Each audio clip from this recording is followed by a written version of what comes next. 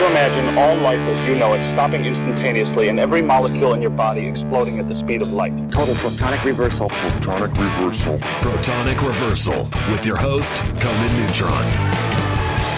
Broadcasting from a secret underground lair in Milwaukee, Wisconsin.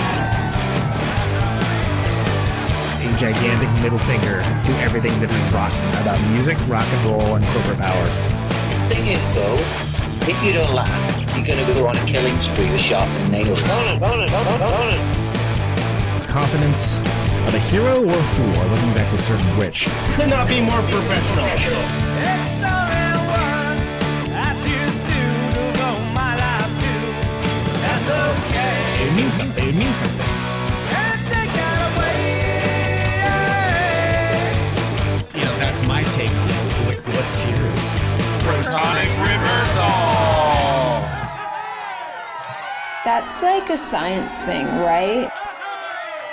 Indeed it is. It is a science thing. It's a science place. It's a scientific fact. They were all up in your face this time. Once again for the one, the only Protonic reversal. Back at it, and also back at it. Great to be back with you. Was on tour most of the month. That was lovely. That was very, very necessary. Thank you so much for folks that came out to see the Conan Neutron, the Secret Friend shows, and talked to me about this show, Protonic Reversal, and expressed their, love for it, and that they get something out of it. That's something that I don't take lightly, and it's nice to meet so many of you in person at this time that we don't normally get to do that. Of course, shows were fantastic.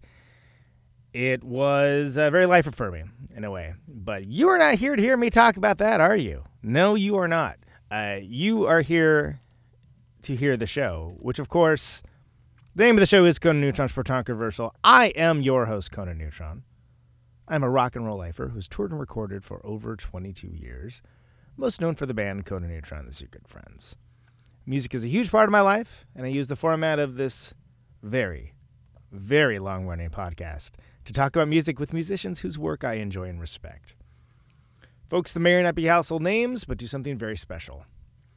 This is episode 307. 307. If this is your first time listening to the show, all the archives are at protonicreversal.com and are always free. No ads, no sponsors, no kidding. And if you'd like to support the show and get the episode sooner, you can give $1 a month to patreon.com/protonicreversal. If you like the show or even just a single episode, please feel free to share it along, like, subscribe, or post a review. All that helps people find the show, and it's just a darn nice thing to do. Pretty stoked for this episode. This has been a long time in the making because, of course, Guy Picciotto of Fugazi writes a string, happy-go-lucky. One of my favorite musicians is finally being on the show. Being on the show? He's coming on the show. He's going to be talking, whatever. I told you I was going to be terrible at this, man. I was sitting here being like, I'm out of practice. Here we are. But Guy, welcome to the show, man. This is so great to have you. Thank you so much for having me, Conan. Nice to see you, and nice to talk to your people out there. Thank you so much for coming on, and I realized as I was reading my little spiel that I just started doing that the whole no ads, no sponsors, no kidding thing, other than the smart-assness of it, is kind of a Fugazi sort of deal. Like, in the age of constant sponsors and ads and things along those lines, I decided long ago that I wanted this show just to stand on its own and not get value or validation through commercial enterprise, but just be a true thing. And I realized that saying that aloud, knowing that you were right here. So thank you. Well, good, man. I mean, it's like, you got your own space now and you don't have to worry about someone putting a brand on your forehead. So Exactly. No ads for boner pills or something, pops up or anything along those lines. And I think it's interesting to me in two matters, and this wasn't originally how I was going to start this, but I do think that the world of creativity has, I think, even more so just been internalized towards commercialism and towards this melding of creative content. Like if you talk to like a young person now, of course they want to be on an Apple commercial. Like how else are you going to get your music heard or something along those lines, right? And it occurs to me just like what an incredibly different landscape it is now, as well as what a different landscape it was, in the late 80s and early 90s when you guys came around and basically were treated like aliens for doing something different. At least from an outside perspective. I think so. I mean, it's interesting though. I think that I think one thing that we've always tried to stress is that whatever kind of like fundamental, methods of working that we felt were like kind of key to us to be able to do what we wanted to do, the idea was never to be like it wasn't like a purity test or like we just came up with it because we thought it was righteous in some way. It was always predicated on the idea like how can we work and how can we do what we want to do in a way that we feel in control of, that we feel comfortable, and that we feel like will extend the life of the band and extend our sense of creativity within the group. So I think a lot of people get it twisted and mixed up to think like, we were doing this stuff because we had these we were trying to create a template of a way to work or whatever. It was really about trying to facilitate our own way of working, because we knew like we wanted to be in the driver's seat, and we knew that in order for us to feel comfortable making music, we had to feel like it was, it was ours in a really like fundamental way. So, I mean, I know like now, I mean, to be honest, like it wasn't back then, the kind of opportunities that bands get sometimes now to be in things like those kind of commercials or whatever were probably not really available to us back then anyway. Right. So I don't really judge people now for when they make those kind of commercial decisions for themselves, or they have an idea of that's the way they want to make a living, or they feel like what they're doing is in service to. But for us, it was never the band was never a concept of a career. The band was never a concept of like, this is a way for us to have a professional life. That was never even something anyone thought about, like fundamentally. Yeah. I mean, I will say if those opportunities had been available to us, and certainly as the band got bigger, weird opportunities were presented to us. They weren't attractive to us, and we still didn't do them. But I just think it's like, sometimes I feel like we're used as a cudgel to like, pound on people for making different decisions than we did. And I don't think that's the way we ever thought. We were never trying to like, set ourselves up as like, the moral arbiters of an entire way of working, but we were trying to present like an alternative way to work that we thought was highly functional. And as it, for a band that lasted as long as we did, I think it was highly functional. It was a way to work that was for us fundamentally successful from the very first day, from the very first show, from before the very first record came out, because it was just like, this is a platform that can grow and will never feel like it's something that, we don't feel like we have a bridle around our face and we're being led around, Right. Right. Yeah. Well, and it's something that could scale up too. It's something that as the band grew and as you grew creatively, which to me is always the most interesting part of the band. Anyway, was the music, which is hilarious that I fell into the same trap everyone does and immediately start talking about the ethics and modus operation, of course.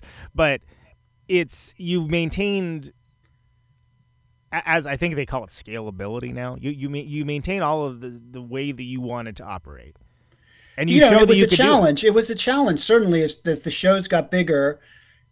How are we going to maintain the door price? How are we going to maintain the all age access? How are we going to maintain, and it was oftentimes a real challenge. I mean, we played in Kansas City one time in 1993 in a room that was like, for 3,000 people.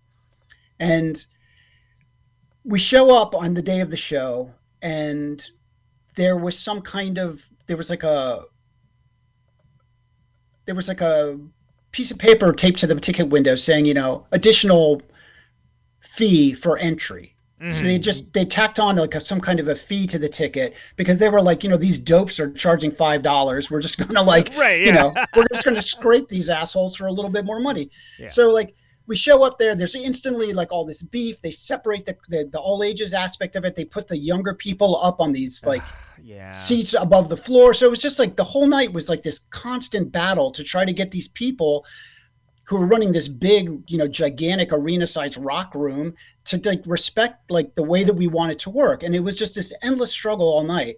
And we were touring at the time with this massive PA that was Rat Sound, which had grown out of the Black Flag PA system. Yeah, it was in the truck and whatnot, right? Yeah. So it was this. We were playing with this punishingly loud PA. So we had this really awesome rig traveling with us, and the guy, Dave Ratt, the guy who invented it and designed the whole system, was there with us, and he was breaking down the gear. And one of these like guys who ran this venue comes up, Hawaiian shirt, got a cigar in his mouth.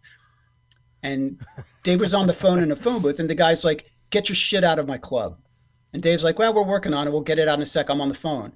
The guy grabs the phone, smashes it on the wall. Whoa. Grabs Dave's face and pulls his face into his cigar and burns him under the eye. So he's like holding his face to the cigar and like burning his face. And then he says, "Get your shit out of my club." Dave comes, and Dave lifted, I forgot this part. Dave had a little like camcorder with him that he'd been filming us with during the tour. And he lifted it up and started filming this guy. And the guy like gets these security guys, they grab the camera from him and they like, thump him and stomp him. And then he comes running out to us, and we're outside, loading our gear into our truck. And, he's like, "These guys did this thing."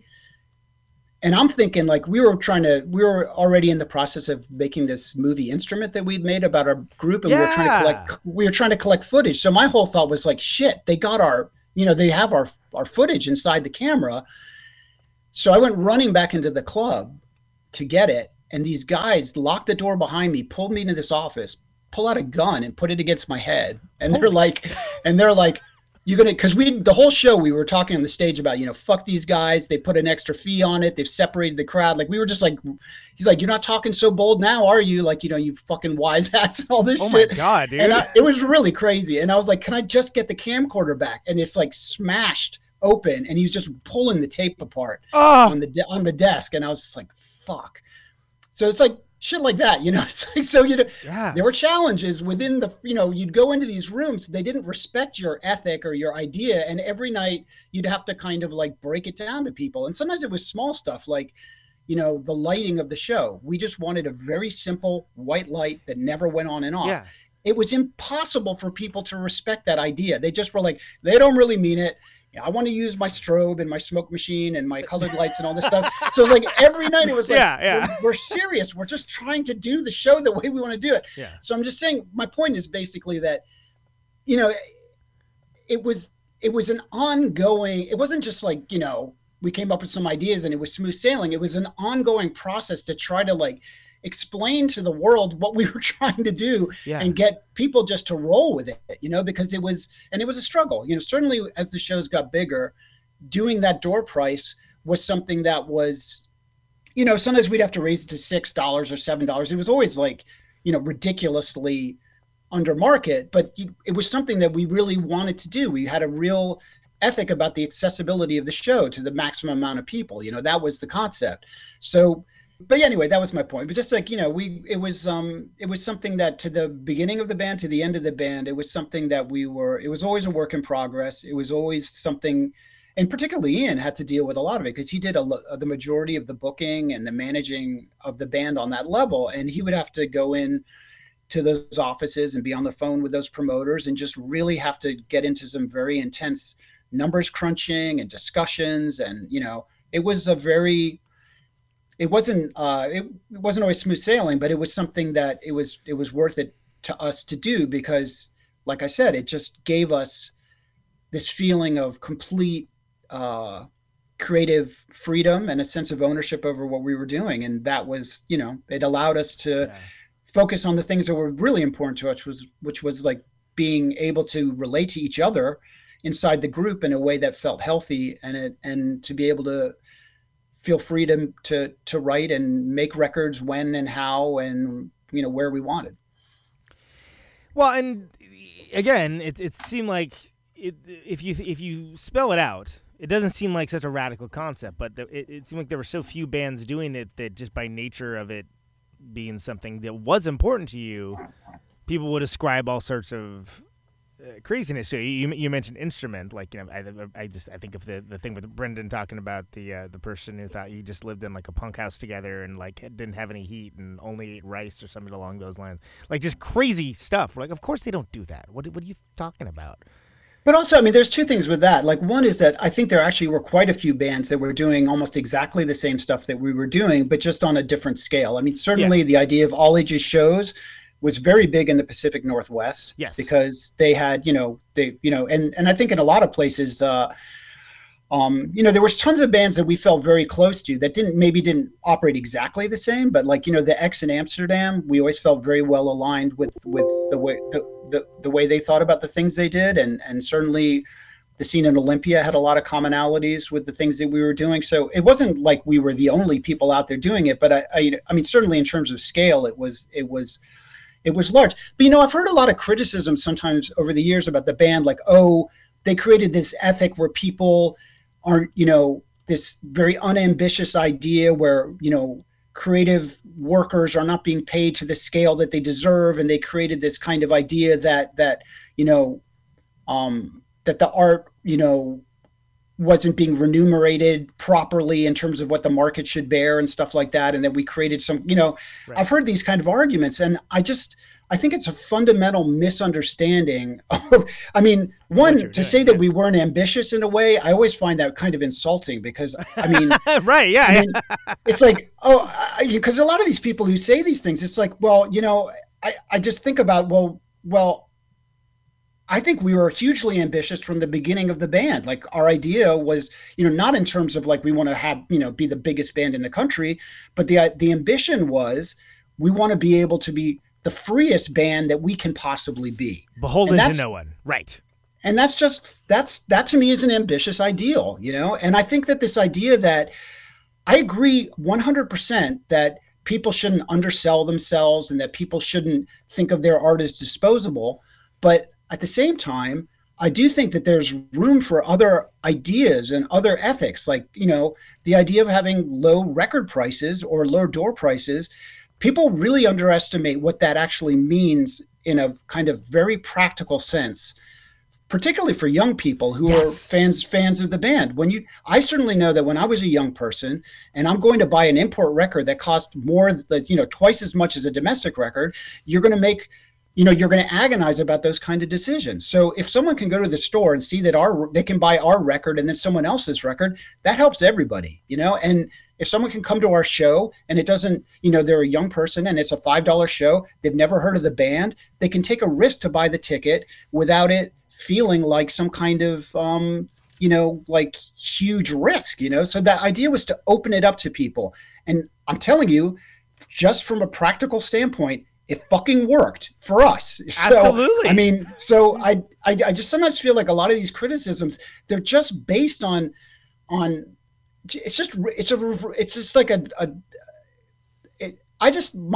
suggestion is just like, let there be multiple ways to do things. Like, certainly there were tons and tons of bands that I really, really respect that I think did incredible work that maybe did nothing practically the way that we did it, did it completely different. And they did amazing stuff in that direction. And they came up with their own solutions, and their own concepts. And I think that's great. But I think there's room for multiple ways of doing it. And I also think that, just to stand up for the concept, I just think that the idea was always implicit from the band was to be like, it was an open door policy. That was the concept. And God knows we had people coming to the show who could have given a fuck about who we were, what we sounded like, and certainly weren't into the band. I mean, but when you have a low door price, you don't just get the people who like you. You get every fucker in town who has a free night and wants to fucking cause some trouble. So we had like that. The shows were spicy. You know what I mean? It was a mix of people, and it was always a confrontational kind of environment. To me, that's interesting. It's like there's plenty of bands where you go and everyone is just like into the band, and that's what it is. It's all about, that kind of love affair. That was not the situation with what we were doing. We were bringing something different. And I think that kind of challenge is valuable. Well, and for me, first time I saw you, I was like vaguely familiar, but I also worked minimum wage at the record store, which, to be clear, isn't that much for minimum wage now. Like it was not making a lot of money, and living in the Bay Area, which again, not as expensive as it is now, but there was not a lot of money to put together. So the idea that it'd be like, oh wow, I can go see these guys for like the money I have in my wallet. That was revolutionary.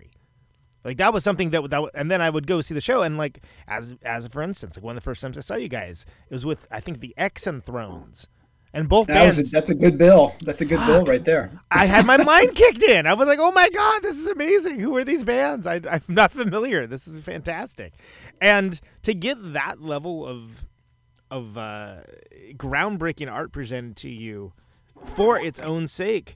In a venue that I believe that was Maritime Hall, where it was not just where you weren't just seen as a commodity to be exploited, right? Oh, let's see what we can get out of these sheep, it was amazing. It was I had never seen such a thing before, and it kind of actually made me personally question how that kind of stuff was done, and I think that a lot of other people have had that same experience. And again, as you mentioned, it's just another model of doing it, but. So since so few at the time did it, I think it came across as like, oh wow, what are they doing? Like, how do they make any money? Like, like that's all anyone was concerned with. I was like, well, they seem to have it figured out, so let's just maybe trust that whatever they're doing works for them. But it was revolutionary. Like that's the only way that I can put it. And it's crazy because like again, the rise of things like Ticketmaster and stuff like that, and things along those lines, this building an alternative model. I mean, if it wasn't so befuddling to the powers that be, it was definitely something they would treat with at best disdain, if not hostility, if they ever took the time to understand it. And it's kind of but I should be clear too that like not all promoters were like those people in Kansas City. Sure, no. Certainly, we had a lot of people in different towns, particularly in like the Bay Area, New York City, towns, and Los Angeles, places that would traditionally be very hard to do it. Where we could find promoters who actually kind of got off on the craziness of it. And like they would like, well, let's see if we can find a hall where we can make this actually happen. And they would find, they would find venues where they could pull it off, you know, and we were often, more often than not, we were hugely assisted by fellow travelers who just were kind of supportive of the concept, and they knew that we were going to be respectful and that we were going to do everything we could to keep the night on the tracks, Well, and yeah, I mean, I think about the times that, like when you guys played Dolores Park in San Francisco, that was an incredible day. It was incredible. Like, wow, they're letting this happen. How are they letting this happen? This is awesome. And, that was a really special show when we played with Vic Chestnut and Sleater Kinney. That was a great show for us. I'm not gonna lie, man. It definitely got my wheels turning for stuff that happened later on, and it's again, you when you present an idea that before was, not considered possible, and you do it, and you see that it can be done, and you can do it on your own terms, and you can do it in a way where it's like, where you don't have to have. I refuse to watch it, but I guess they made a documentary of that Lollapalooza with all of the rap rockers and whatnot that was just horrific. I actually watched. You mean it's the Woodstock thing? The Woodstock, yeah. Is it as bad as I assume it is? I assume it's worse. It's exponentially worse than anything you can imagine. It's like a Boschian nightmare. It's unreal. It's absolutely unreal. It's not a very well made documentary, but it doesn't need to be because the footage is so depressing and so outrageously. And just this kind of like the shirking of responsibility on every level, from the bands to the promoters to the only people who are seem like even the least bit it's like the shit workers who are working way at the bottom of the totem pole are the people who have the most moral fiber in the whole situation. It's just absolutely terrible. It's really But the people that hold no power whatsoever. But but the thing is, I knew that would make me like not just mad, but like crazy. And so I it's can't. upsetting. It's very upsetting. There's enough in this world that does that. So I was like, I'm going to give that one a miss, frankly. Yeah. But the idea that like to see something, again, like I mentioned, like the Dolores Park show or any other times that I saw you is just like. But the Dolores Park thing was like, that was a Food Not Bombs event. Food Not Bombs, yep. And Food Not Bombs, I mean, nationally, those were always extremely creative people who were like making really amazing stuff happen. And that's what they did that day. Those were great organizers. But it seems like you guys always found your people that way, right? Like found your like-minded individuals. You mentioned fellow travelers. I think that's a good term. But we came up in it. I mean, it's not like, it's like those people, like, that was the network, the underground network that was built starting in the early 80s and continued for a very, very long time, and it had been, it had been tended to like a garden by a lot of people nationally around the country. And, that was, I think, what was hard, I think, for a lot of people, a lot of musicians, when there was suddenly, the Sauron eye of the, corporate music industry kind of turned onto that scene. And that's why it felt so disruptive and so kind of alienating, was that this amount of work and this amount of like foundation building was really rocked by that. I mean, but as the eye turn, it's like a lighthouse, now the eye has spun in the other direction, and there's always going to be an underground, and it's always going to be an underground that tends to itself, and it continues to thrive now. But it was something where we definitely felt like we were part of it was, in DC, we were very much a part of a scene inside that city. And, by the time I was in Fugazi, I'd already been in like 4 or 5 bands, so it's like, and I was only 22 when I joined. So It's like it was something that we were carrying something with us that we had been, all of us, considering and working for, even before the band had started. Well, and it occurs to me, and I do, I realize we could talk all night about this, but first of all, I use that same Eye of Sauron analogy all the time because it's perfect, right? It's like the perfect, like, of course, it's like this great evil, and then it's like, okay, now the great evil is like moving on to something else, and I've a lot of people that I've had on this show, come from.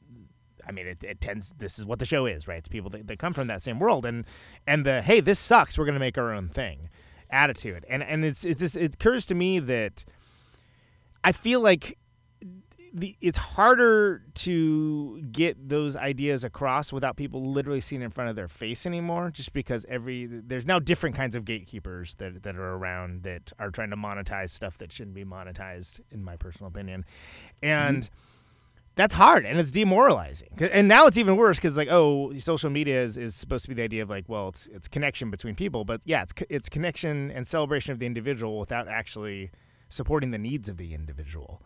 And ultimately, the engagement is not can mean a lot of things, and a lot of times it's conflict engagement and things along those lines. So it's such a different landscape now, but it's like a different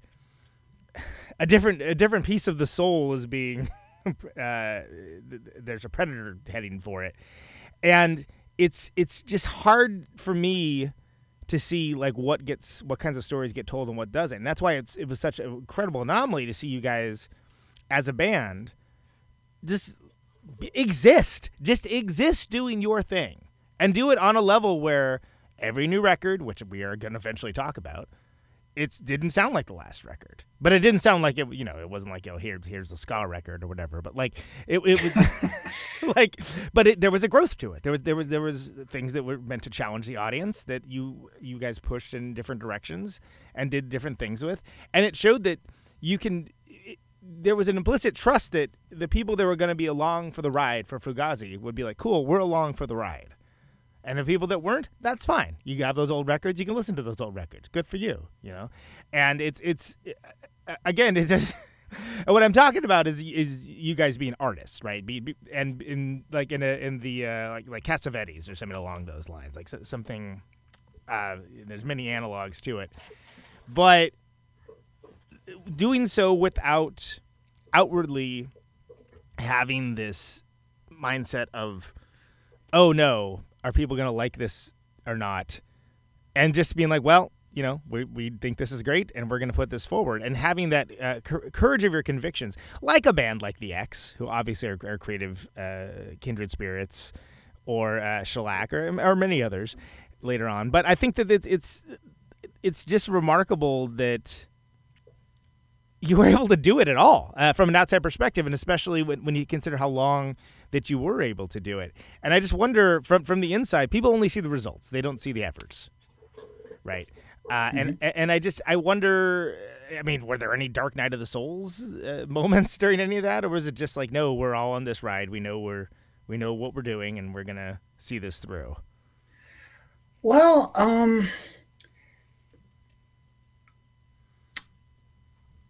I don't know. I mean, it's hard to say. I mean, there were so many, like, the band, it's hard to even say how long the band really lasted, because it's almost hard to say how exactly when it started, because the build up to the band was Ian and Joe playing together for quite a long time before even Brendan started playing with them. Right. And then Brendan played with them for a little while. And then, I started playing with them sort of by the second show, but I didn't start playing guitar with them for another year and a half. So it was a really protracted beginning,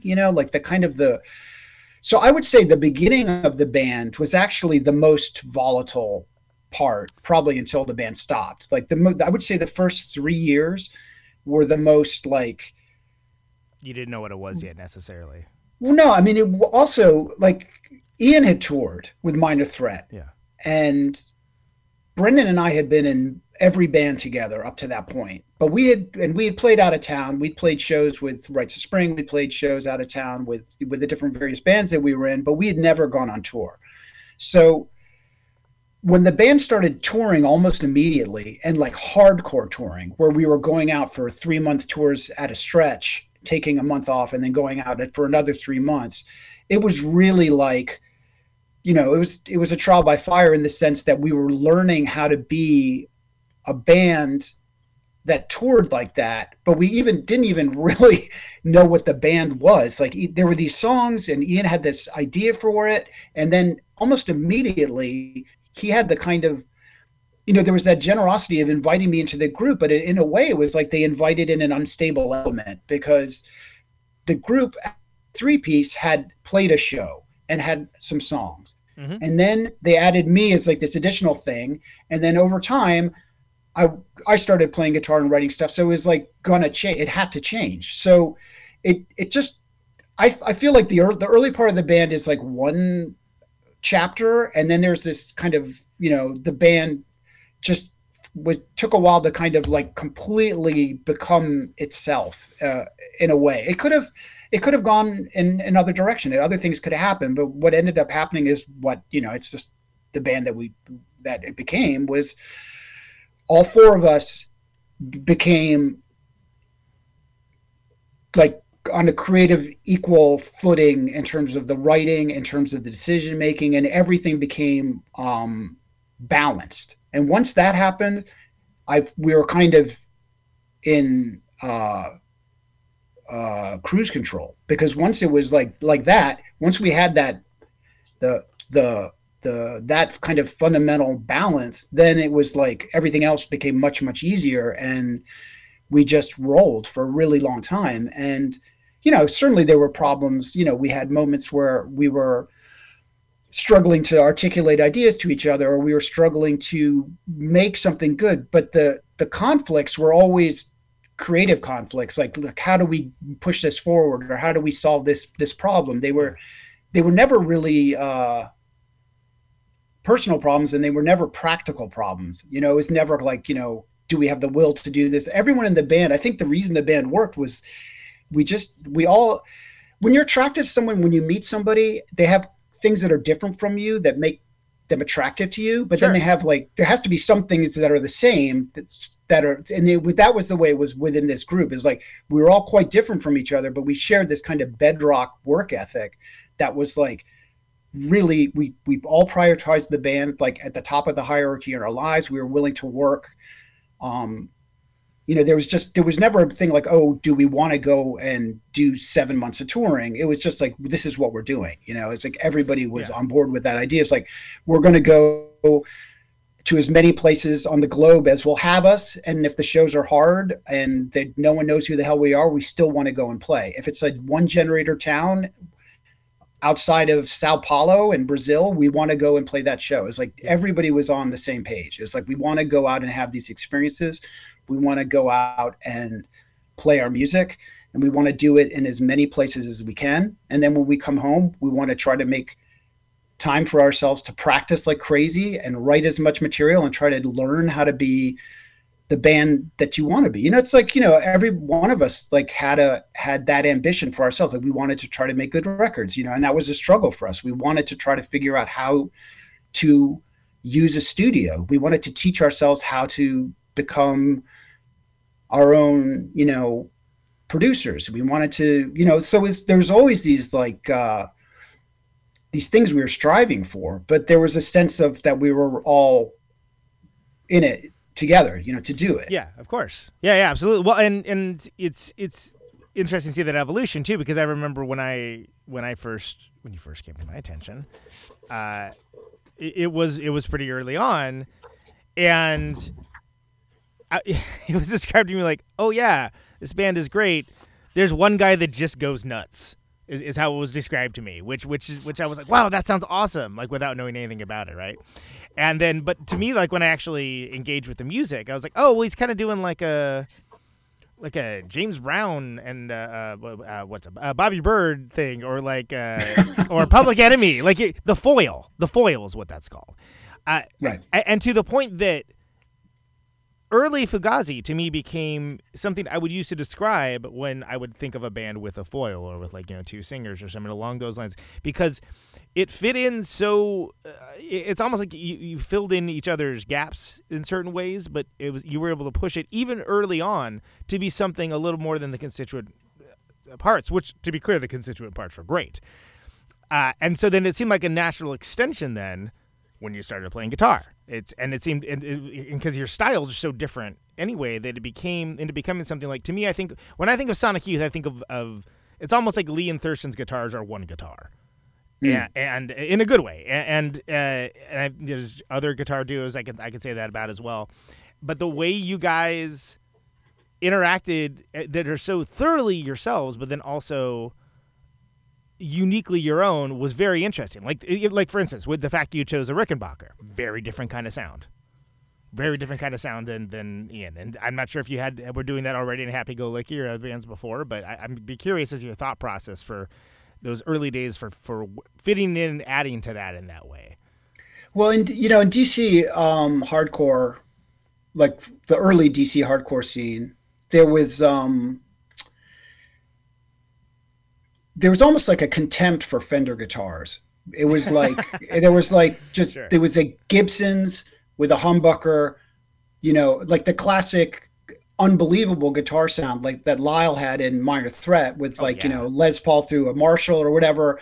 And then you just, you would, as someone just coming up playing guitar and a little bit younger than a lot of the other people, is like there was just this template for a sound, this kind of very, very powerful, full sound. And that was what it was. And then in my first band that I was in, Insurrection, that's what I played. I played a Gibson SG.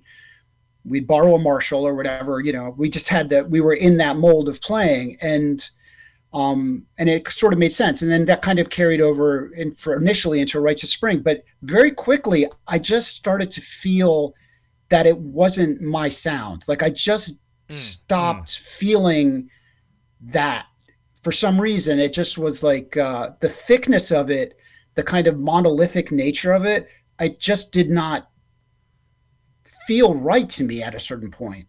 And I was always I hated going to guitar stores. I hated, I just felt this incredible self-consciousness about going in there and to me, it just was like, but I remember going into this store and they had a Rickenbacker and the guy's like, do you want to play it? I was like, no. And I just gave him some money, like $250 or whatever it was. And I just took the guitar and I took it home, and I had no idea what it would sound like, but I just felt that was the right guitar, and as someone who grew up really, really loving the Beatles and loving, just seeing the Rickenbacker in my head as like, maximum R&B, whatever, just this idea of the Rickenbacker, it looked beautiful to me and I wanted to try it. But immediately I plugged it into an amp like a Marshall, and it just, the screaming, squealing feedback was just deafening and uncontrollable. It was like absolutely not, I just didn't know what to do. I was like, couldn't control it. It sounded insane. So I just stuffed the cavity with a bunch of mattress foam, trying to like contain the feedback, and just working against the actual quality of the guitar. But, and then I tried to learn to play that in towards the end of Rites of Spring, and then through Happy Go Licky, that was my guitar, this blonde Rickenbacker. Mm-hmm. And even though I was struggling to make it work, I felt something was right. I loved the way it felt. I loved the guitar, everything about it, except that I wasn't able to harness it very well live.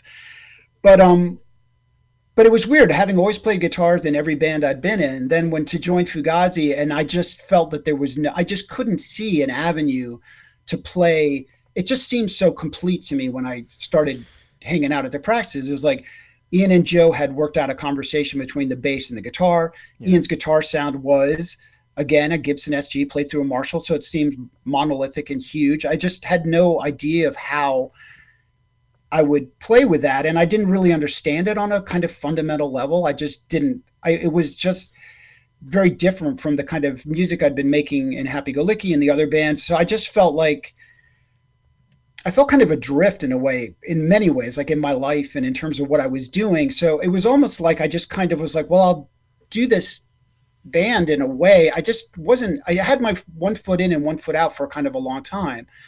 And then at some point, our sound guy, after about 11 or 12 shows where I was just doing like what you were talking about, the Flavor Flav type foil behavior, he was like, you need to make a decision about if you're in this or not in it. And I thought about it, and I was like, he's right. I've got to figure out what I'm doing, and I realized a lot of my hang up was that I really wanted to write, and I wanted to play guitar. And it occurred to me that, so I got together without Ian. It was just me, Joe, and Brendan. And Ian suggested, he was like, why don't you three to get together and just see if you can come up with something where you play guitar. And that song was Sid Fisted Find, which was, I think, cool, the first song that I wrote guitar with. Like Brendan and I came up with the parts, and that guitar, it worked. It worked with Joe, and then Ian came in and figured out a way to play with it, and suddenly it was like, oh, okay, these tones are so different. There's a way for the Rick to kind of cut through this. There's enough. Yeah. There's enough kind of like EQ real estate to be occupied up here, and then it was kind of off to the races in a way, because it was like, I just felt like, okay, this is the way in. And then I got a different Rickenbacker with a different pickup, this black one. And it's like, that's when I cracked the code of how to play with that kind of guitar through that kind of volume live.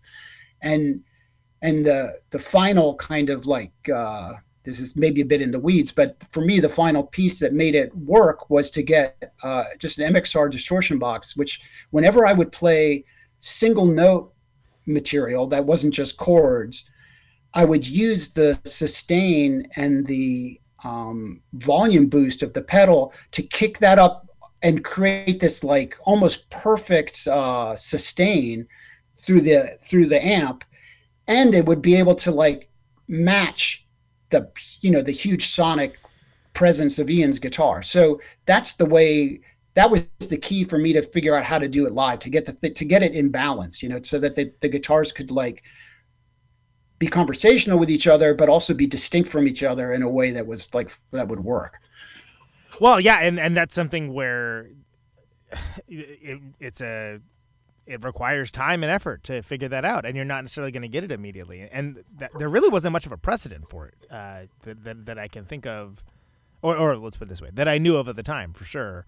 Like, it kind of, as someone who at the time that I became familiar with it, was just learning guitar myself, I was like, wow, these guys like play guitar totally different, yet it becomes like something else together. Like I was fascinated by it, and one of the reasons why is because all the hard work that you put in there to like make this be able to work and be. But it's also like we're just very different. Like Ian's musicality and my musicality are really, really different. Like he comes from, started from playing piano and bass, and he has a really, I've noticed this with people who play piano, they have they almost have this like foundation of understanding how notes sit in relation to each other, and a certain kind of pitch and a certain kind of harmonic vocabulary. I have none of that. I do not have. I have a piano at my house, and I can go up there and kind of noodle around with it. It makes no sense to me. Like I don't think linearly about notes. I don't think in terms of scales. I don't think in terms of. I mean, I've been accused of having no sense of pitch, and I think could well be fair, because it's like I feel like I have an alternate sense of pitch, or and I think so I think in that way, it actually made for a good pairing, because it's like if we were both from that same mindset, I'm not sure how interesting it would necessarily be, but I just feel like it's like we can complicate each other. You know what I mean? It's like a complication. No, totally. But like in a cool way that you're having a conversation that maybe leads to unexpected places. Right. And that's it's and it also, I have to say, like Brendan and Joe also, like Brendan is an incredible bass player, incredible guitar player. Yeah, absolutely. He's really, really good. And a lot of the material that we worked on, Brendan and I would write together a lot of the time. We had done that in our previous bands, and we continued to do that in Fugazi, where we would like get together and play guitars together. And he taught me so much stuff. But I can't play like him either. So it's like Joe, like everyone would write bass lines, and Joe would, so there was this kind of like mutual, everybody writing stuff for everybody else within the band. And then when they execute it within their own voice, it becomes this other thing. So that was another part of the kind of whatever the weave of what we were doing. Well, and it's interesting too, because I think a lot of times when people think of the classic two guitar bands, they're thinking, oh, it's going to sound like AC/DC or something along those lines, like or like the Stones or whatever. And there's nothing wrong with any of that. I love all those bands, but the idea of there being like more I guess you call them counterpoints, or again just coming at things from like a wildly different musical perspective, allowed for some things that you guys did that now I think people think of, and they can identify that as like, oh, that's like that thing. But at the time, I mean, I never heard anything like it, and it was great. That's exciting. That's what you want. That's what you want out of music. You want something like, it's not like, oh yeah, I've heard that before. It's like, no, I've never heard that before. What is that? That's crazy. And that's cool. Yeah, and like, sorry, that wasn't a question. That's more of a statement. But like, I think about like, and do you mind kind of talking a little bit about some of the records too? Just I mean, sure. I know some folks are more into that than others, but I think that like, okay, for instance, like, so let's start with the first one, like with the Glue Man, right? Mm-hmm. So for me, not only does that song exist as like a very unique, special kind of song that I hadn't heard at all at the time and still holds up, but I also think of, like, to me, the Iggy walking on people's hands, in Detroit, that outside thing, it's the Gee in the basketball hoop is like up there. And the same thing of like, holy crap, like that's crazy. Music can be like that. Oh my God. But the level of passion that you brought into that, I mean, it's something that like, it seemed unhinged almost, like in a good way, like not in a way that was like chaotic, but just I had not. Well, that song, we didn't like, the way we structured our shows was we never use a set list. I think people who know about the band know that about us. We would just learn all our material before we went on tour, and then we would play. But Glue Man was not a song that was something that we just rotated into it wasn't something that someone was going to pull out. It was always reserved for nights where we were trying to get to a different plane, or something there had to be some significance for the way that we were feeling for us to play that. And we always would play it last, because it was like, It was just where do you go? So after that? it was a different. It functioned differently. I think one time, like perversely, said, "Look, why don't we try playing it first at a show and see if that could work?" And it was it definitely did not work, because it was like, where do you go from there? You know, it's like you kind of, there's no place to go. But everything after is going to be kind of a letdown somehow. Yeah, so whenever we were like, okay, we're going to do this, it was like everyone in the group was like, we're gonna try to lay it out there, and that was, sometimes it worked better than others, and sometimes it didn't. But I mean, for me, it always worked, because there's something about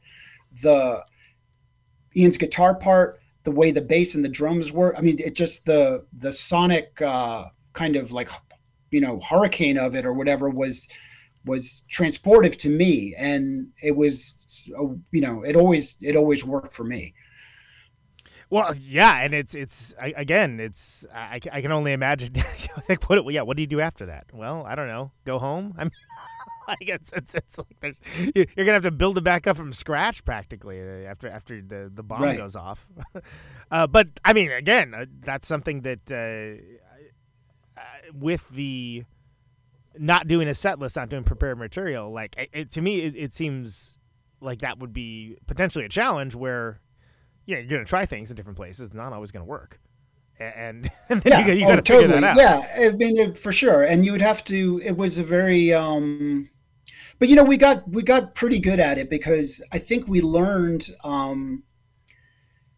just through the trial and error of these, of all the touring, was like how, it was almost, the weird thing about it was like, no matter, like we had, 100+ songs to know. Yeah. Sometimes you would almost just have a sense of what was coming, because it just, and it felt like we kind of, I don't know. It was rare that I would get totally shocked by the next decision that was being made on stage. It was like never, but we had a basic template, which was that we were alternating vocals, and we knew that Joe was going to sing at some point. So we always had these, we knew that there were some songs that had one guitar, some had two. So there was all these different like things that you're kind of aware of in your head while you're making the decision of what the next piece is going to be. But the real fun of it was like trying to make sure that everyone in the band knew, because we like to bang them out Ramon style. We wanted to be able to like jam the songs together. So you wanted to try to find some way to get everyone on the same page before you'd go into something. But that's what led to us being able to stretch the songs out in a more kind of improvisational way, to like create like segues and space within the music to kind of cover for the mechanics of everything. And that ended up being something that was almost unintentional. We kind of like stumbled into this other way of kind of, it's interesting, because I was thinking about this, so I sometimes have this conversation with people about improvisation, and anytime you play any song, no matter if it's written or not, it's always an improvisation. It's going to be a little bit different. It's never going to be. It's not like you're robots, so it's like there's always going to be an interpretive kind of quality to anything that you perform at any time.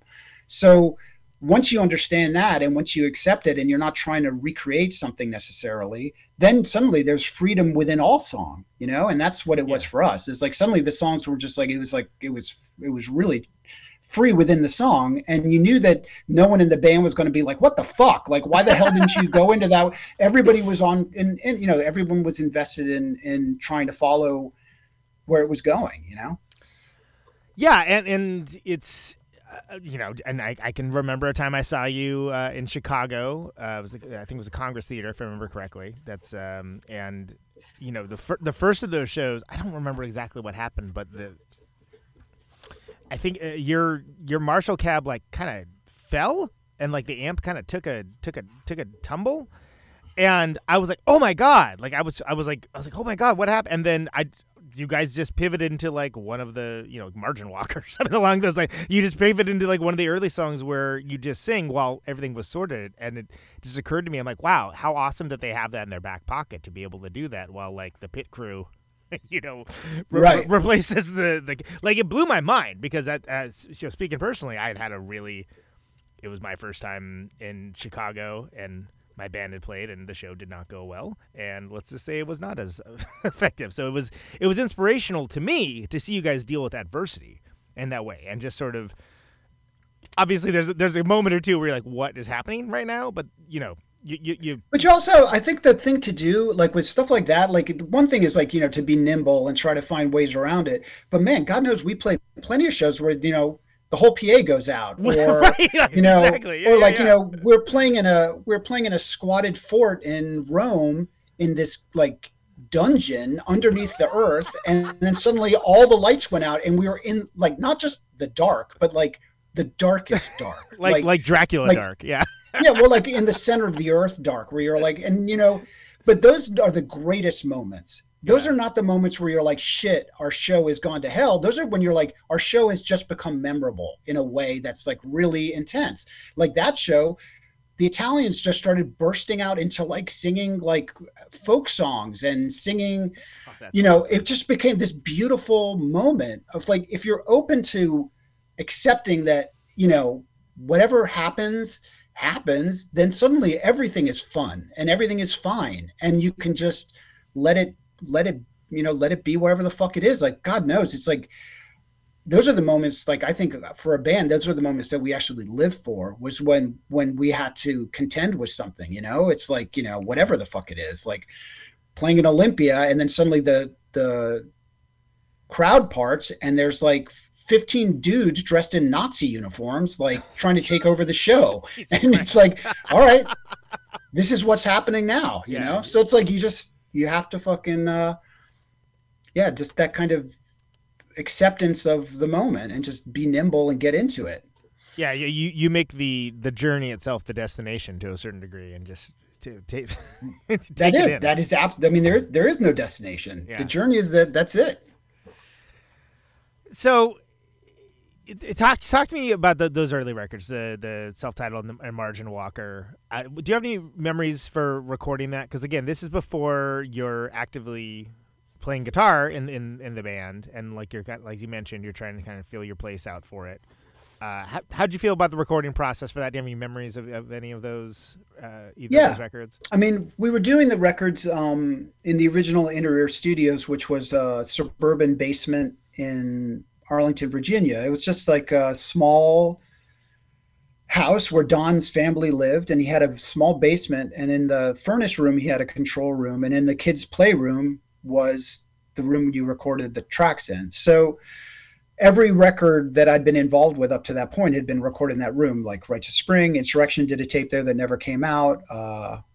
One Last Wish. Happy Go Lucky never properly made a record, but if we had, it would have been in there. And the first Fugazi demo, the first Fugazi EPs, and Repeater were all recorded in that space. And it's, if you could see what it actually was, it's quite remarkable, the sounds he got. I mean, if you listen to, I don't know, the Minor Threat 7 inches, you listen to Bad Brains, Black Dots. I mean, the sound that he got in those rooms and the kind of stuff that was recorded there is like, it's just really, really kind of incredible. They're great sounding records. Yeah, absolutely. Yeah, really great sounding records. And they all sound different. Like, that was the cool thing about Don, was he wasn't really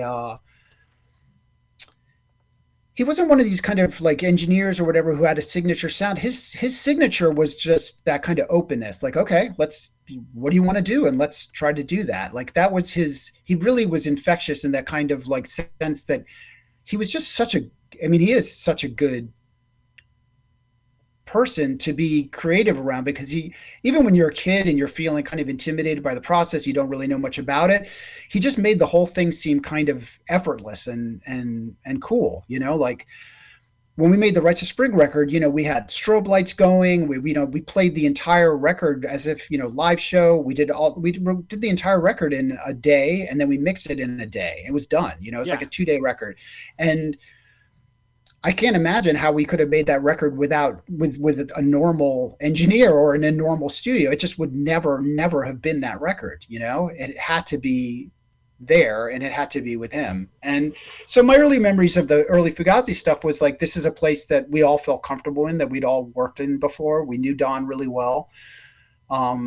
Ted Nicely, he came in to help us on those records, those first 3. And he was somebody that we knew from the record store that we all worked at, and he had been in bands in DC, like the Raz and the Tommy Keene band, and he just was a super dear friend to us. And he was someone who was a bit older and had a little bit more experience and had a really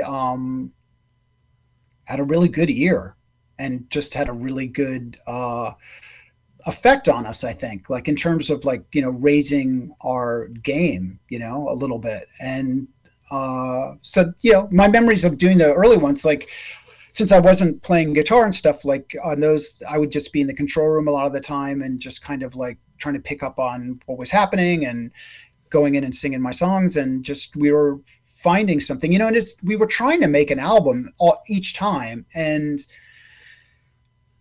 we would end up, like the first record, I think we had other songs that we recorded that did, we ended up shaping the record out of a larger tape. And the demo, it was like we were trying to get to the sound. And so we ended up, I think the first EP was 7 of the songs, and we like put it together and we tried to find some balance between the 2 vocals on it. And, I don't have like any, like, there were no like, it wasn't like the first time that we'd all been in there. So we set up basically the same way we always did. The drums were in this one part of the room. The guitar would, everything was in the same room with a bunch of stuffed animals, and, and it was very small. Like the amps were all facing in at the drums in a very, very tight, small space. And it was all tracked. Music was all tracked live. And then we would do a few overdubs and some vocals. And that's basically the way they were done. They were done very, very quickly. I don't think we spent more than, 4 or 5 days a week till much later. I mean, we were really cranking out those early records, but, the band was well rehearsed, and we had already started playing a lot of shows before we ever had a record out. I think we toured all of Europe and all of the United States before the first EP ever even came out. Yeah, it's kind of wild to think about. Yeah. Did you think at the time that a waiting room would have that level of connection with people, like later on? That did, like I did not, but I remember someone. I remember Mike Fellows, who was the bass player in Rites of Spring. I remember I was playing him the thing, and he's like, "Man, that first song, dude." And I was like, "Okay, really?" And I just, to me, I didn't really know. I mean, to me, I liked all the songs. They're all great. I didn't really. But pretty quickly from playing it, you could feel that people seem to really like it. Yeah. Did your relationship with that song change much as time went on, as people kind of, as the bros found it? And no, I don't think that was it. The thing with us is like, because of the way that we tended to play that song pretty much every night. It wasn't like mandated that we do that, but we generally played it almost every show. I think it's probably the most played song that we ended up doing, because there's a few nights if we were doing multiple shows in one town where we wouldn't play it every night, because we like to do completely different sets each night. But generally we didn't want people to feel like, oh man, they're just being dicks and not playing the song that we wanted to hear. So we tended to be, just play the songs. But I have to say, my relationship to it never changed. Like, I feel like my relationship, there's only a few songs I can think of that we ever did where we dropped, I think, 2 or 3 songs over the course of the whole band that we just stopped playing for whatever reason. But almost every other song, I always had a feeling of like, that it was fun to play. And that song was, for me, always fun to play. Oh, sure. For me, once I was playing guitar, to be able to put the guitar down and just do the songs that I was the backup on, or just singing the lead without the guitar, it ended up being like a really great part of the show for me, because it's like I was able to have, that freedom or whatever, it was just nice. It was cool. And so that song, and, it just was, the call and response of it is satisfying to me. And fucking Ian can write a fucking anthem, he can write a fucking jam, and that's what that is, Yeah. And it's, well, I think and the reason I bring that up is because it occurs to me it's a rare situation where a band has this uber popular song, like maybe popular than the rest of their catalog, but still there's a vitality and life to it that Gotta be careful what I say here. That maybe you don't see in some other bands that don't have that same relationship to it. So I find that fascinating, just as a song study, really, because of it. Because it is a jam. I mean, it kicks ass, and the fact that the football team also likes it, fine. That's not. I mean, all that shit is. I mean, there's so much weird shit. I quite frankly, I feel like I am the person with the least understanding of what people will or will not like. I think I don't have any clue. I feel like, so I don't.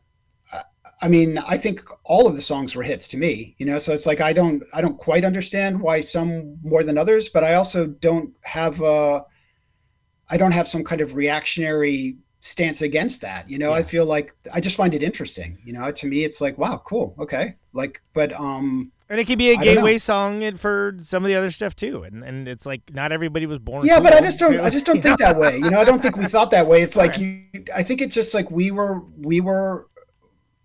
the song. I mean, I think, certainly as a lyric and as an idea, it was really kind of fundamental about what the band was about. The song is basically about the band, it's about like Ian's trying to, because quite honestly, we had all been in groups, and we had all had groups. When you're young, to keep a group together is not easy. Like, young people are fucking volatile as hell.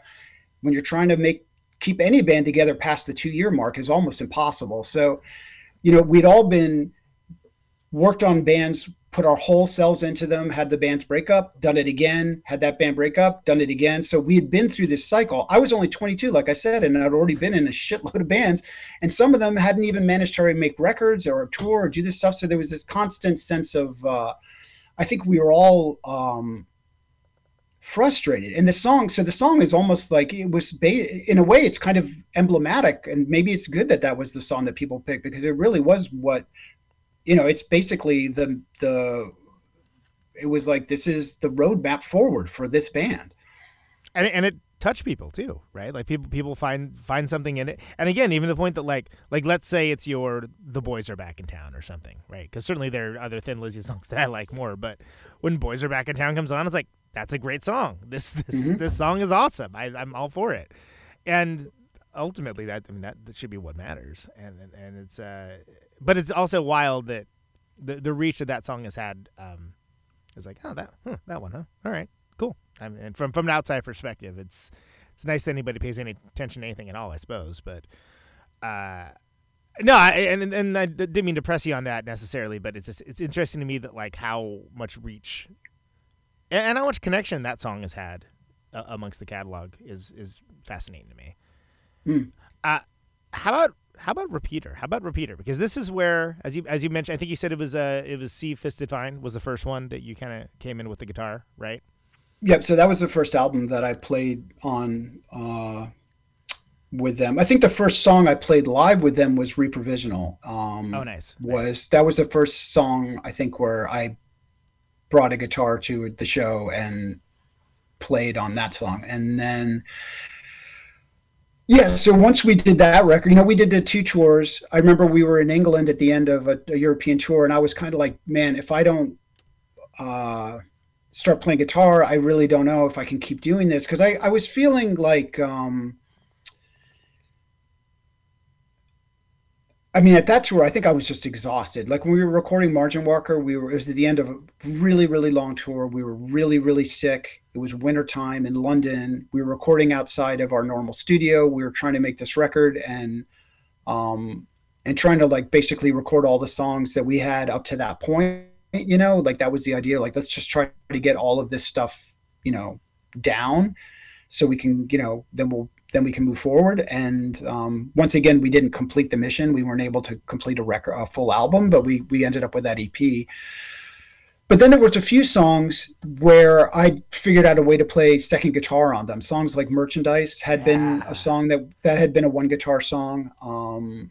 There was maybe a few others over the years, like Keep Your Eyes Open. I think ultimately that was one of the early songs that we reworked.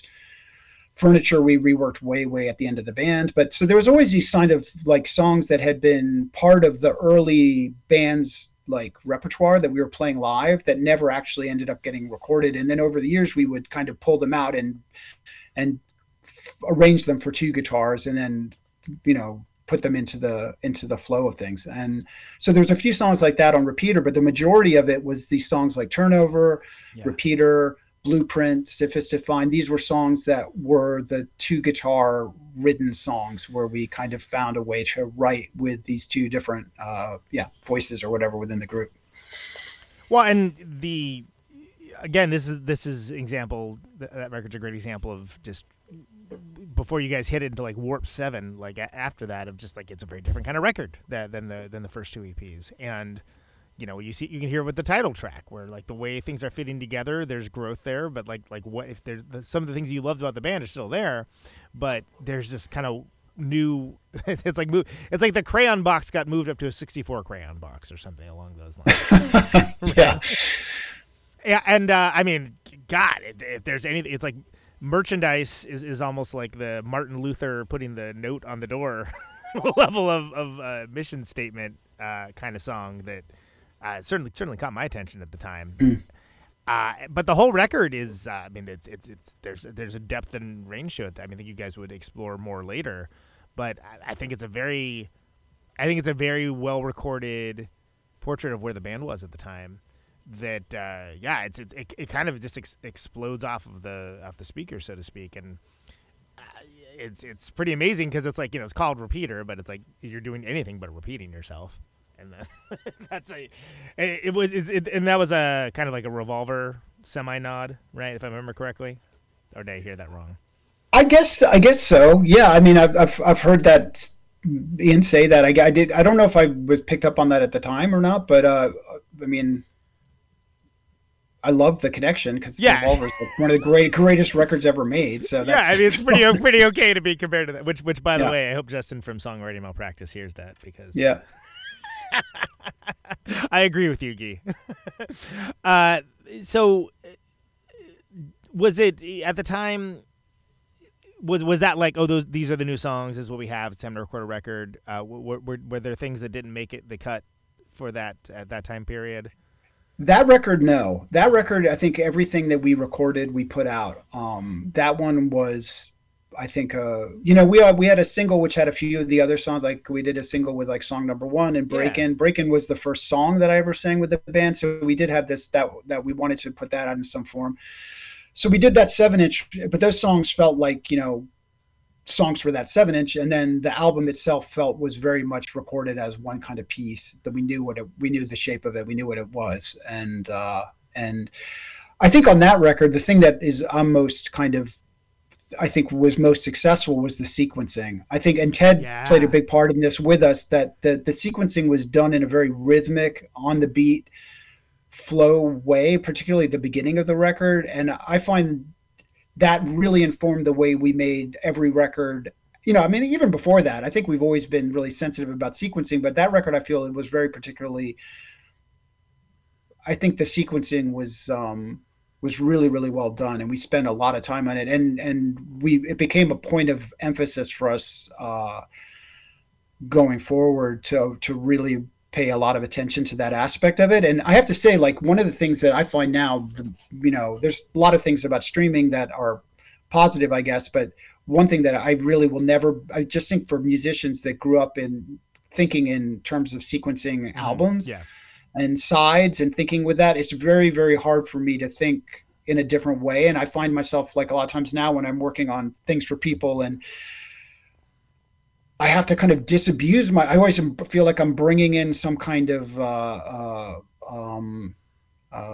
like a scrim on top of it that people don't think that way anymore, but it's really hard for me not to. And it's one of the things I find really the most enjoyable about the whole process. So I kind of miss it as a concept because I think I just think it's such a cool aspect of record making. Well, and there's still folks that do appreciate that and do engage with music that way. Oh, for sure. But, I mean, but it's obviously, definitely people are still buying vinyl, but Right. there's no question that people still love albums. But you have to. It's a but it smaller was. I audience. just think it's a very for just a very very long period. It's like basically like the technology of the book or something. It's like Yeah. once you have a certain thing, like and then you're working within that technology. It's like for many decades, people really thought about albums in a certain way. Yeah. Certainly from the mid '60s on, it was really quite a way of, it was like a template for and it was it's just such a genius. There's just so many aspects of it that are so satisfying, Absolutely. So, yeah. And it's funny you mentioned that as the example, because for me, I love to read. I can't do e-readers. Like, it's got to be an actual book for me. I don't know why. I have no idea why. But No, I'm the same. well, there you go. We're So there you go. we can be book bros. We're book bros. Meet you at the library. But yeah, but Repeater is. I mean, that's a hell of the sequel. I mean, it's. I don't think it sounds like it, but it reminds me of like Solid Gold by Gang of Four or something. Like the way it all kind of like fits together and it kind of builds on each other. And yeah, it is kind of a bummer for things to be like a single delivery system now. Sometimes because I think you get a different experience that way. But I mean, the songs do work on their own as well. Right. Did you have anything from the recording process of that you can recall? Again, it was done in the same way, except we just added another amp, to the room. So it was less like Sure, yeah. the floor of, and really it was the way. Even when the In Rear moved to the bigger room, we always recorded all our records with all of us facing each other and playing at the same time, and that just was, the difference was. In the original Dons, our amps faced each other, the guitar amps, like Ian's Marshall and my Marshall would just be facing each other, and the bass we'd all be facing in towards the drums, just like we did when we were rehearsing, So that's the way we set up there. Whereas when we did it in the bigger room, we would put the Marshalls back to back, and we would be separate. Interesting. Okay, yeah, Yes, so it's separated, yeah. So separating the sound. I mean, and then we would put the bass in then the bass would be isolated, but he'd be standing in the room with us. So that was a slightly different layout, but I mean the original one was just like exactly the way we set up when we were rehearsing. There's like aspects to that record that we were trying to think if there was anything just the song Repeater itself, like just trying to get the guitar stuff right, and the kind of there were some tricks in terms of like in terms of the mix that we were doing. I mean, I think we put a microphone inside a cookie tin, and there's like some shit that we would do, but really it was a pretty fast recording, as I recall. And once again, we had Ted there with us, and I really felt like he had a lot of input in terms of it really was like the relationship between Don as an engineer, Ted as our producer, and us having been at that point really, really well toured. I mean, of course. It took me a while to learn how to tour or whatever, how to like pace it and just learn how to do it. But at that point, I think we had kind of, when I listen to the record, it just makes me remember like, okay, this is when it started to feel really like there was a solidity to the way we worked together, that it felt. So the next record, like when we did Steady Diet, I think that introduced like that's when we wanted to try to record ourselves. And I think that decision created some kind of like lack of confidence in terms of what we were doing. And I think my main personal memory is just a sense of paranoia about the studio, like not understanding the engineering enough to really trust what was happening. So I ended up in this kind of, really ridiculous mindset of like basically being ignorant of the process, but being smart enough just to be suspicious. So the whole thing, I was like, is like we had gotten away from something. So even though that next record, I think those songs were songs that we played live and we worked really, really hard on, I think we jumped a step there where we thought we were ready to produce ourselves. And I don't know that we really were. So we ended up making a record that I think we've been maybe probably unfairly harsh on it because I don't actually listen to it that much. But then recently I heard some of it and I was actually like, whoa, this actually sounds kind of more interesting than I remembered. Yeah, you know, it's pretty damn good. Yeah, it's got a kind of what I liked about it is it just has a very, very kind of unique fingerprint. You know, it just has this kind of starkness that's kind of interesting to me now, you know. But I think at the time, I don't know that it was necessarily intentional. You know, I think we were kind of like just trying to find our way forward, and we were also very much not perverse, but almost in a way like we were trying to find a you know, there's something very, very like large scale or anthemic about the Repeater record, and I think we were trying to find a different way out, you know, some other way forward, and I think that's what that record is in a way. So I think, and they're, you know, I think they're just, I really feel, you know, positive about the songs, and I just think that we needed more time. As it's just like playing or doing anything, it's like you don't instantly know how to make records in the studio necessarily, and I think we just needed more time to bake and feel more confident about that aspect of it. Yeah, and it feels very, I mean, it does, like there's an almost austerity is the wrong word, but there's definitely like it's very direct. It's a very direct record. I like that record. I practically wore out my cassette of it. Way back when. But it is funny because I can't think of another record that quite sounds like it. It's very unique in that way. It doesn't sound anything like Repeater, like sound wise, to the point that I think if people were like less familiar with the band, they'd be like, "Is this the same band?" And then, well, since you had the cassette, I mean, our big sequencing innovation on that record was to fade a song out in the middle, then fade it back in on the second side, which we did.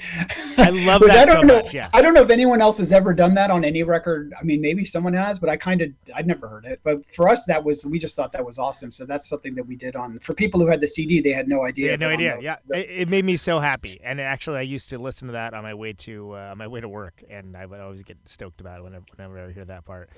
And if you had one of those cassette decks that automatically switches the side, you know, then it would have this. It was cool. I was just sitting there with my Walkman, but yeah, I bet if you have like what is auto return? I forget what they call it. Anyway, whatever. But the also like Long Division into Runaway Return. That's one of my favorite transitions in rock. I think that's a.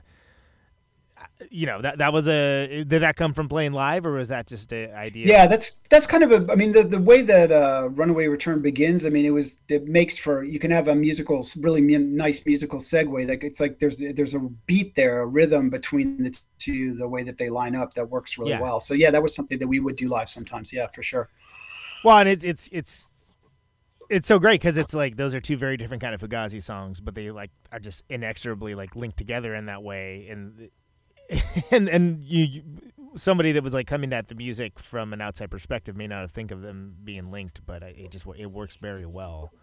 Cool. Again, as sequencing, right? Latin Roots, that song. What's I have my theories. What would you say that one is about to you, if you don't mind? What is that one about to me? Yeah. Like, where are you coming at with that one? Like, again, everyone gets to have their own crossword puzzle. Well, where do you think I'm coming at with it from it? Let me hear your. Sure. Well, to me, it always kind of seemed like almost like an allegory, and an allegory of sort of young people finding themselves, and you know, maybe like having like some details that are maybe less important than the sum totality of it, just coming from that perspective. Well, it's like the song is basically like two kids having sex in their parents on one of the kids' parents' bed, right? And then they're like, you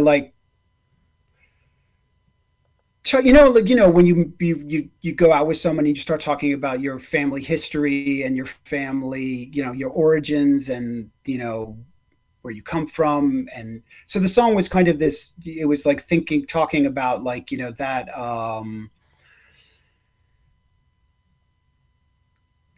the way like there's this generational legacy that you're kind of like both blessed and also cursed with, and how it manifests itself in you regardless of yourself, and then how that manifests in relationships and stuff like that. So that was basically, I don't know, I guess that's what the song is about to me.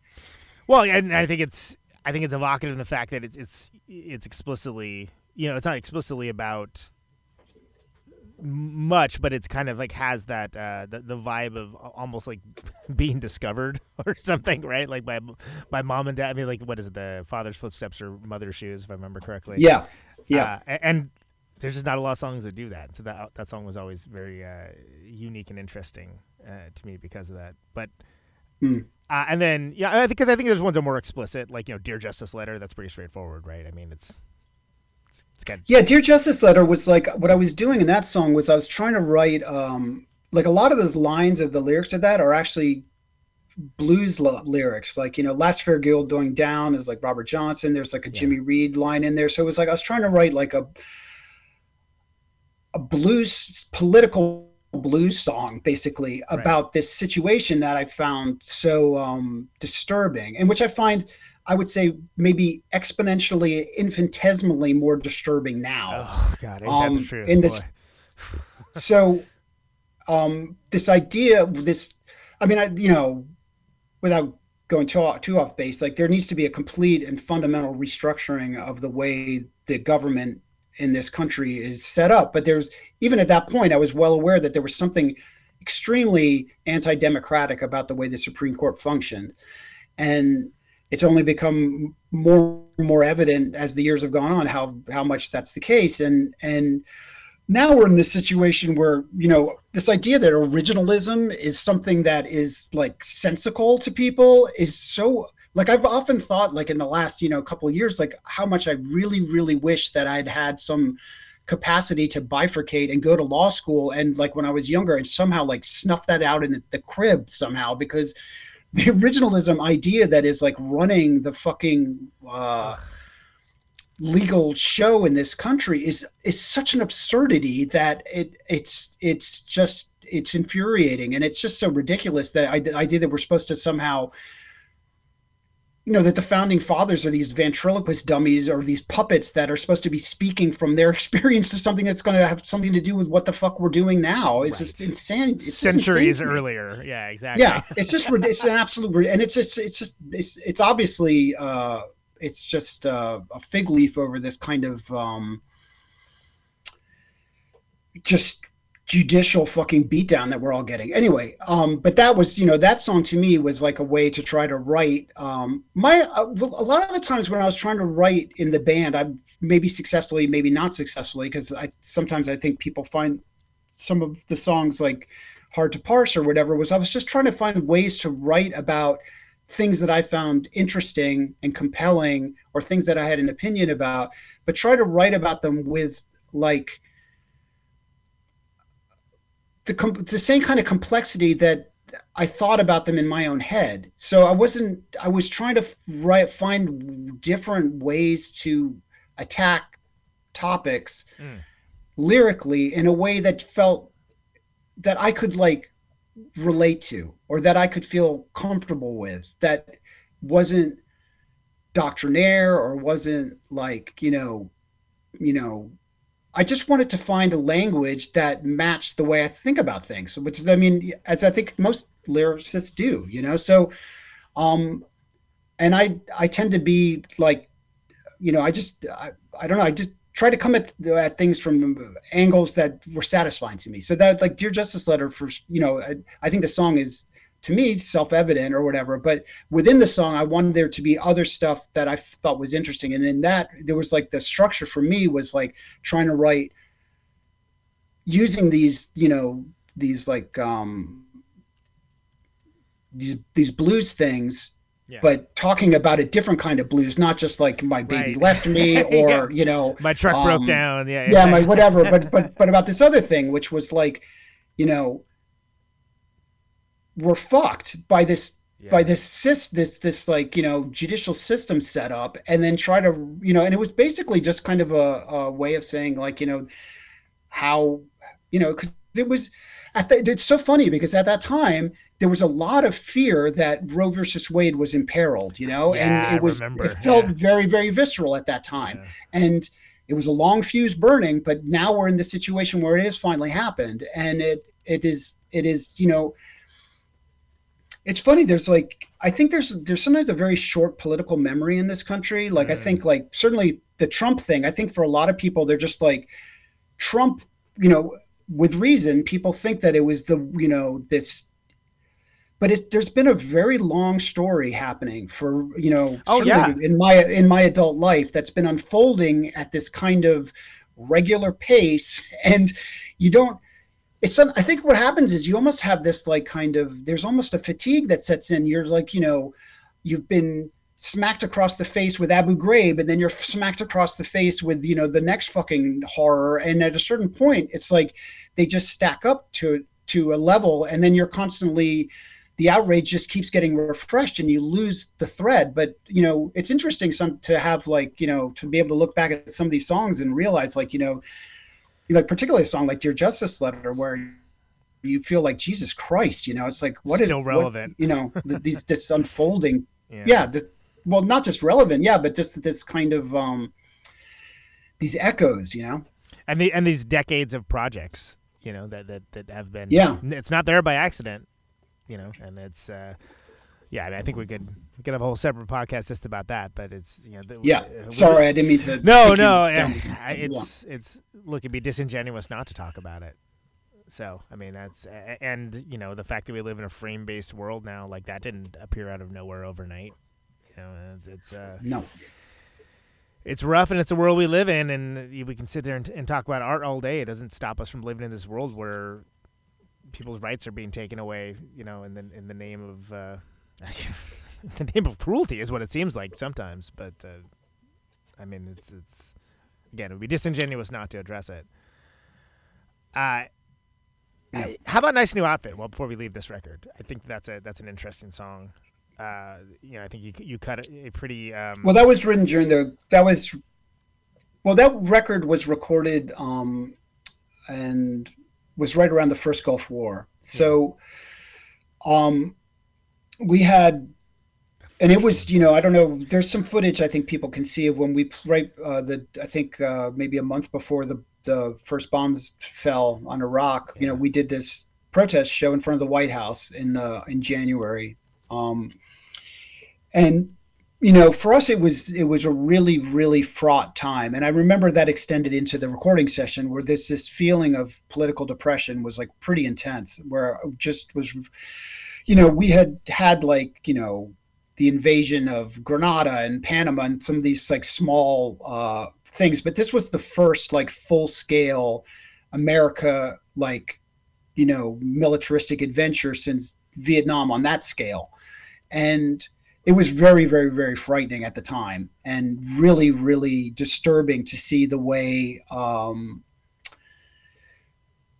war was propagandized in the media and the way the war was broadcast at home. And a lot of what that song in particular was about was this kind of glorification of American weapons technology, this idea that there was a certain kind of pinpoint elegance to the, you know, the targeting of the bombs, that they literally were saying things like, we can pinpoint a chimney and drop a bomb down the length of the chimney into this munitions factory.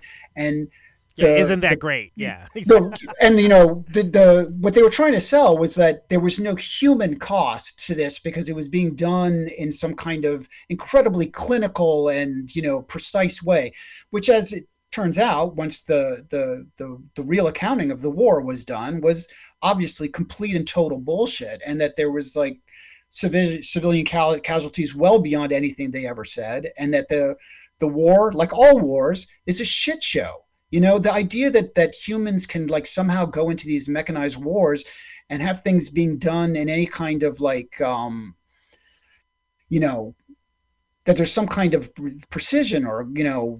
It's clean. Oh, is it really? Yeah. The war is just a fucking hellscape that creates like untold effects that are just, you know, environmental effects, human effects, like all of this stuff. So the song was basically just like, you know, the Nice New Outfit was, to me, was just about the the way they were dressing up and propagandizing and merchandising and commercializing and selling this military adventure. So that's what that song was about. Which they still do, and it still Which they still do, works. yeah. And that's boy. But it's something, I think it's something governments, like, certainly we're seeing this in Russia and Ukraine now. There's this kind of like, there's this myopia, this idea that somehow the next adventure is going to, they've got it all sorted, or they figured it out, and they're just, it's going to be this, it's just like this, it's just so repetitive, the kind of stupidity of these things, and the cost of it, and like, who is benefiting from this, and at the time, I just remember really, I think it was, it really, really had a profound effect on people. And I think also because there really was quite a large anti-war protests and stuff that were just not being reflected. This was, obviously pre-social media. So there was this... They just wouldn't report it. Yeah, they wouldn't do it. So there was these huge demonstrations in Washington that just were not getting any kind of coverage. And so there was this sense of like, feeling like, oh my God, like we're not even, this reality is not even being reflected correctly, or like, honestly. And it was just a very, very frightening time. And I think it was, I think that even at that stage, obviously what ended up happening with the next George Bush was like, exponentially even worse than that. But it was like, it was an inkling of where the world was heading and what the shape of what was to come. And I think it really was, it weighed on us, so I think it weighed on a lot of people in the country psychologically. So when I listen to that record, I definitely it brings me very much back in touch with that feeling at that time, this kind of sense of a little bit of helplessness of watching this thing unfold and, in real time. It was just, and then watching, I can just, you just saw the flares in the night sky going into, Baghdad, and then the Scuds being shot at Israel, and that whole fucking thing that was going on, and just like watching it in horror, like how the fuck is this happening, and for what? And then to have almost the same stuff happen like 10 years later with the next war, and and a more different Bush is just, yeah, it's a lot. Anyway. Yeah. Sorry, I didn't mean to take us down that path. I think it's. Yeah. And then before we move on, I think that I think that's an interesting record, man. I think that Exit Only is actually one of my favorite opening songs. Like I think that but it's a bold opening song, right? Like it's like couldn't be more different than like starting with Waiting Room, but I think it kind of sets the table for what kind of record that is. I think it's underrated, man. I think it's a really, really cool one. Like I said, it practically wore out the cassette. So cool. Kill Taker is what's up next. Yep, that was one. We I think you did that. You recorded some demos with Steve first, right? And was that the one, or is that the one after that? I'm trying to remember. No, it's this one, and we actually did a demo. We did a demo of Instrument and Rend It at Inner Ear. Like we went in and recorded them. They're actually like, we were so up our own fucking asses at this point that we did this demo and we couldn't tell if it was good or bad. In retrospect, listening to it, I think those two might be better than the ones that are on the actual album, but we didn't know yet. It was interesting because Instrument, when we first recorded it for the first demo that we did at Inner Ear, it was not the song that it became. It was basically the guitars played full bore through the whole song. There was no dynamics to it. There was nothing happening. It was just this kind of, and I think we played it live that way a few times. It was just this monolithic wall of noise. And we just were like, fuck, well, what the hell is this song? And then I just went in and I started hitting the mute buttons on the desk and started carving out space out of the part.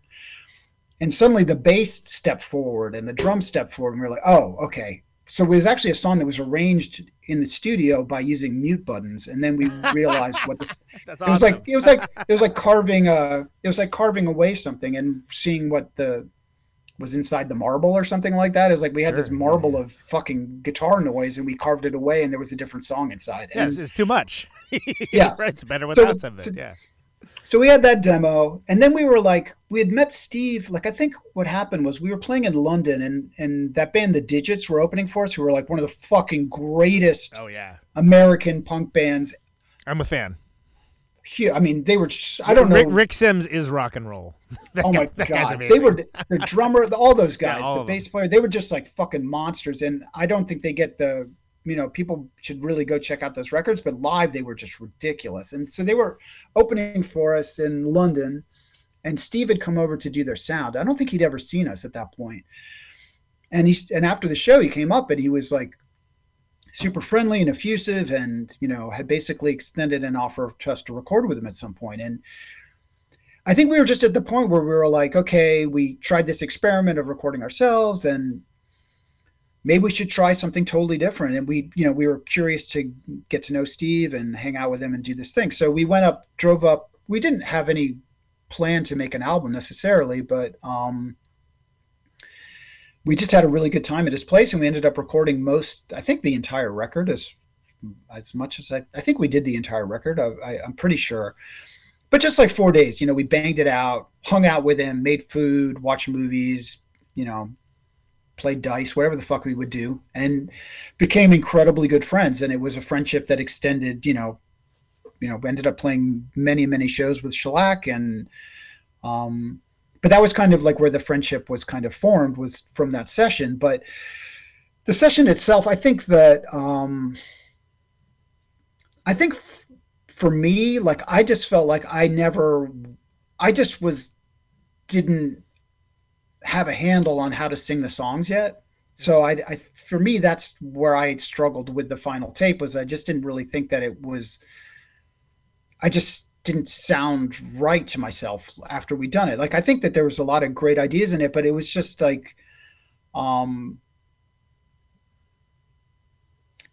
it just, by the time we came home, we were listening to cassettes of it. It was just like, well, this is cool, and we had a really good time, but this doesn't really sound like what we think we sound like, and we're not singing very well. It was just kind of an awkward feeling, because we felt like we'd fucked up, like we didn't like pull it off or whatever. But there wasn't really an intention to make a record there. We thought we might make a single. We just were going there to have, like, to experience it, So I don't know, there's some kind of idea that we made this failed tape. I don't really think that's what happened. My feeling about it is that we went to try out this experience to see if that's what we wanted to do. And we realized what we wanted to do was make a record at an ear and continue to work and refining something that we'd already begun, but that we hadn't mastered yet. So I think it was really educational for us. And it had the added bonus of having us get to know Steve and also learn about the way he worked, which I have to say, like most fucking, people who are sensible, the Goat record is probably one of the greatest sounding records that has ever been recorded. Pretty goddamn good. Album. Yeah. Exactly. So I think on a certain level, we were not going to, our band, what we do is different from that, but for that band, for Jesus Lizard, for that record, it could not sound better in any way. So anyone who fucking recorded that record is, as far as I'm concerned, an engineering genius, because it fucking sounds incredible. Yeah. And so it wasn't us saying like, that it was on Steve. It just was like, whatever the combination was, it didn't work on that day. Maybe there's a record that we could have made together that would have been incredible. I don't know, but that was not the record. And it's just one of those things that happens. So we ended up going back in with Ted and recording the way that we had done the previous record in the same room, but this time we had Ted back with us, and it went really, really well. Like, we just felt comfortable again. It was like, it just felt like, okay, this is, we're all in.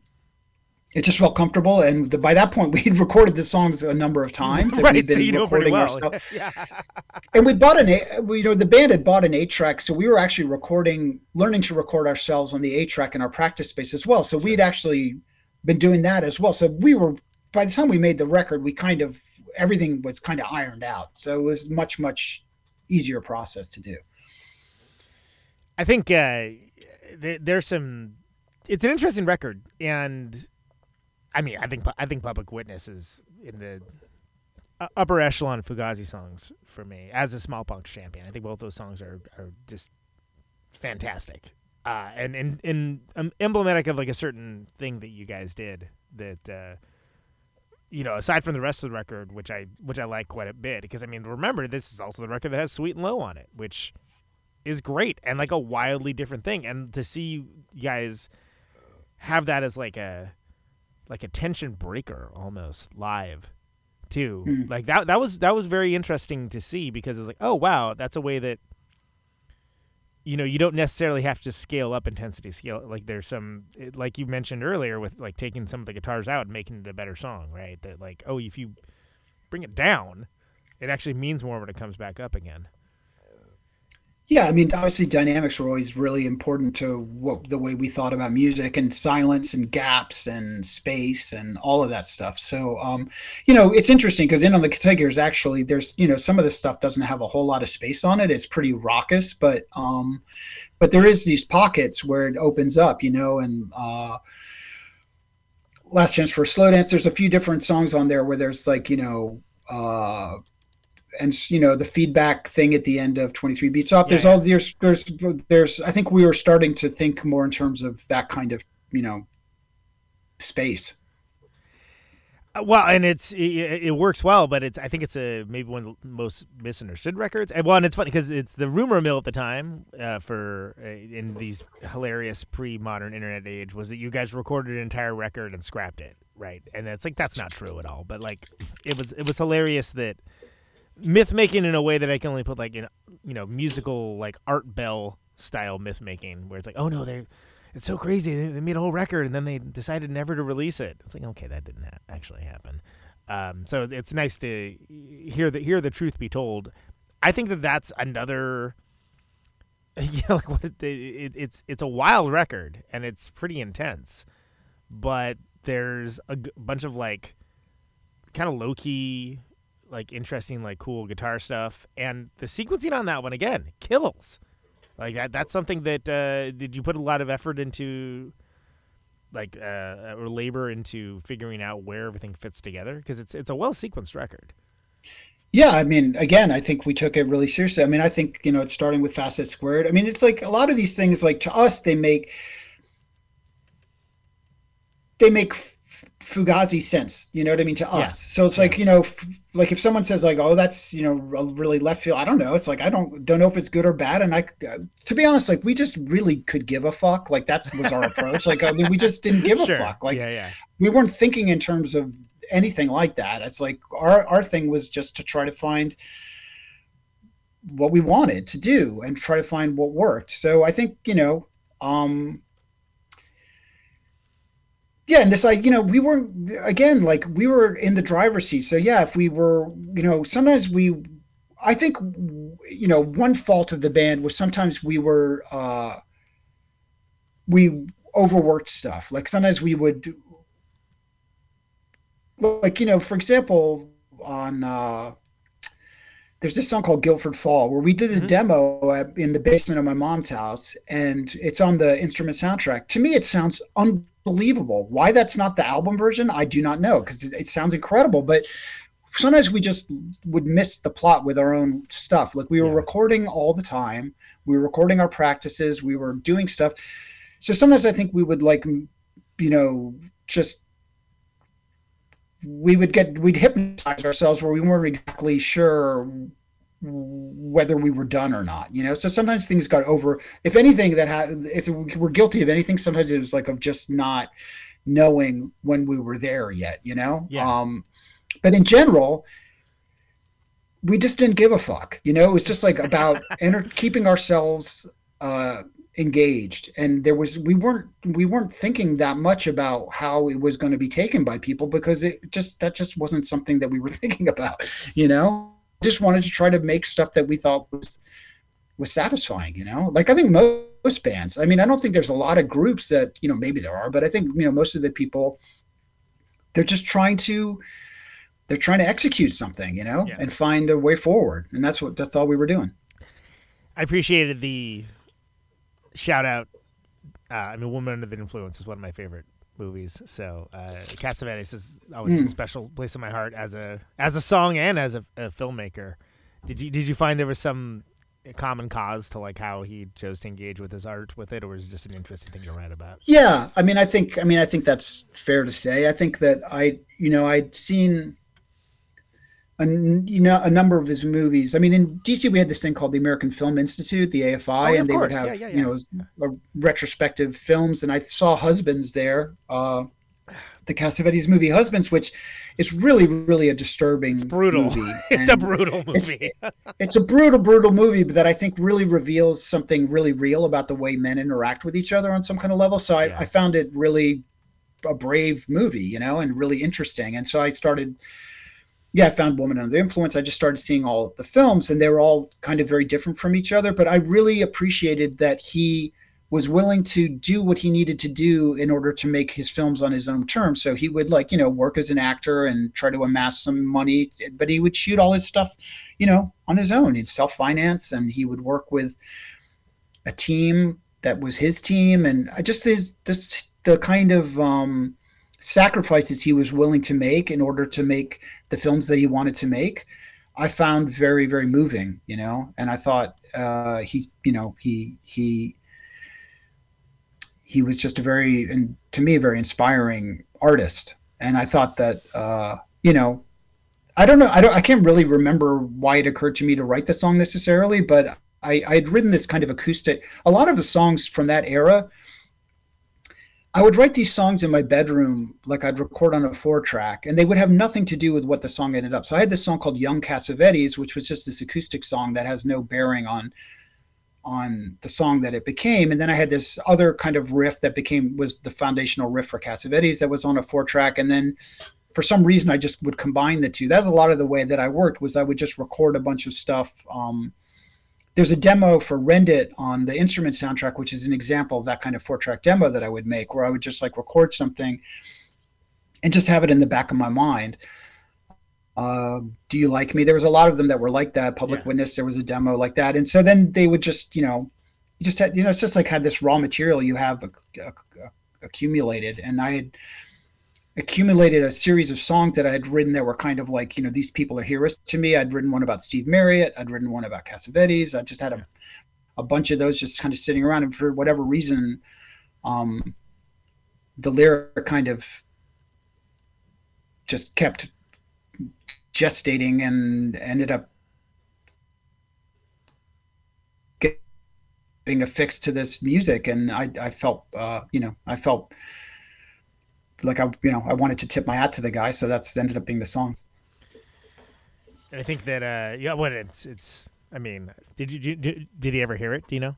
It seems like he might be into it. I don't know. Oh, I don't. I think he might have been dead already by that point. I don't think he was with us, but I'm not. I got into his stuff so late. That's actually might be true. Let me see. I know his daughter was at one of our shows in LA once, and that's awesome. Oh yeah, he died in '89. Nice. Shit, man. Wow. Yeah. My bad. Sorry. And I'm on a movie show too. But anyway, whatever. I just want to point out, I think Smallpox Champion is one of the most anthemic songs about one of the least likely to be anthemic topics. Yeah. It's actually, I kind of love it. Not just because it's a great song, but because of that. Just before we move on, Smallpox Champion, where did that one come from? I don't know. I mean, I've been reading a lot about the history of, the Native American population and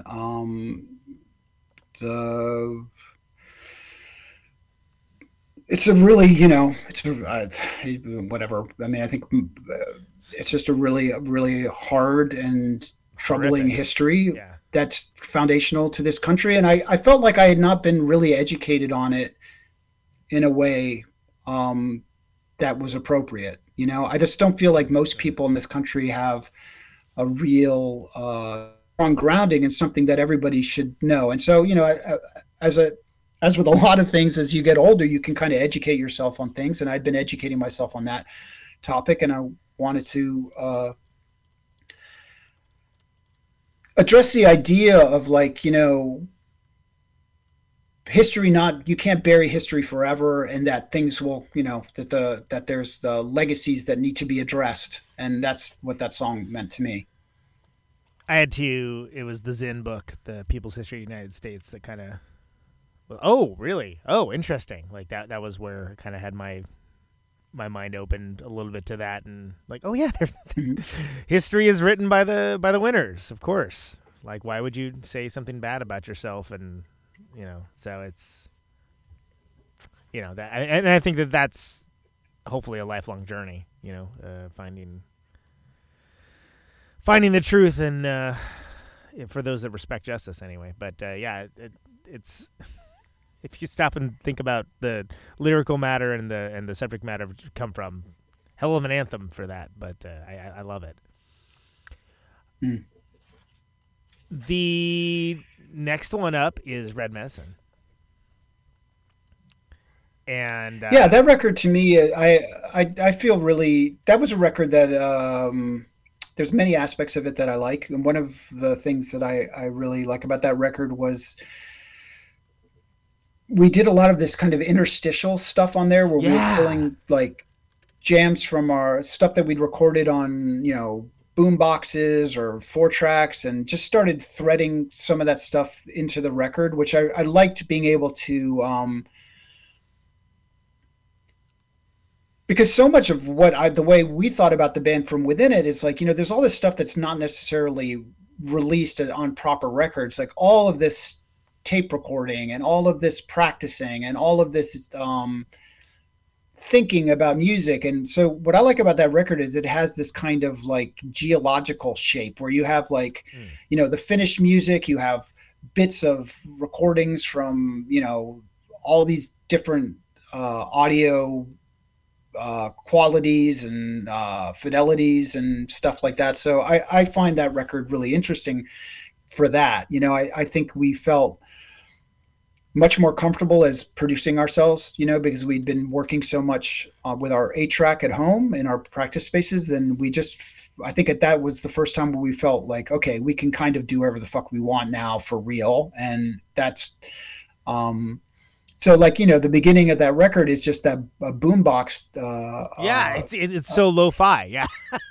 It's a song that we had just fucked around with one day, and it just was like something, the way it blew out the condensers just sounded so incredible to us. But it just, it was not something we would ever have thought to release until we thought to release it. Right, so right. We're just like, wow. And then the idea of like finding a perfect like junction point into that song, like all of that kind of stuff was, I think we were really influenced a lot by the Falls Nation Saving Grace record, which has a lot of that kind of thing too. And I think, I feel like that record was very, very important record for us. I think the sonic ideas on that record, you could mine for a lifetime. And I think it's just an absolute fucking killer album. So I think in a way that was definitely something that we were looking towards and kind of influenced us in a way. Yeah, the only thing I can think of that's like even remotely like it is some of the Thinking Fellers Union records. They would do some of that kind of stuff, or and it's. I mean, I guess there's that's a 1/6 Satellite record as well. But it's interesting because like it all kind of works as sort of like the interstitial bits kind of set up the songs. Like it all kind of works in conjunction.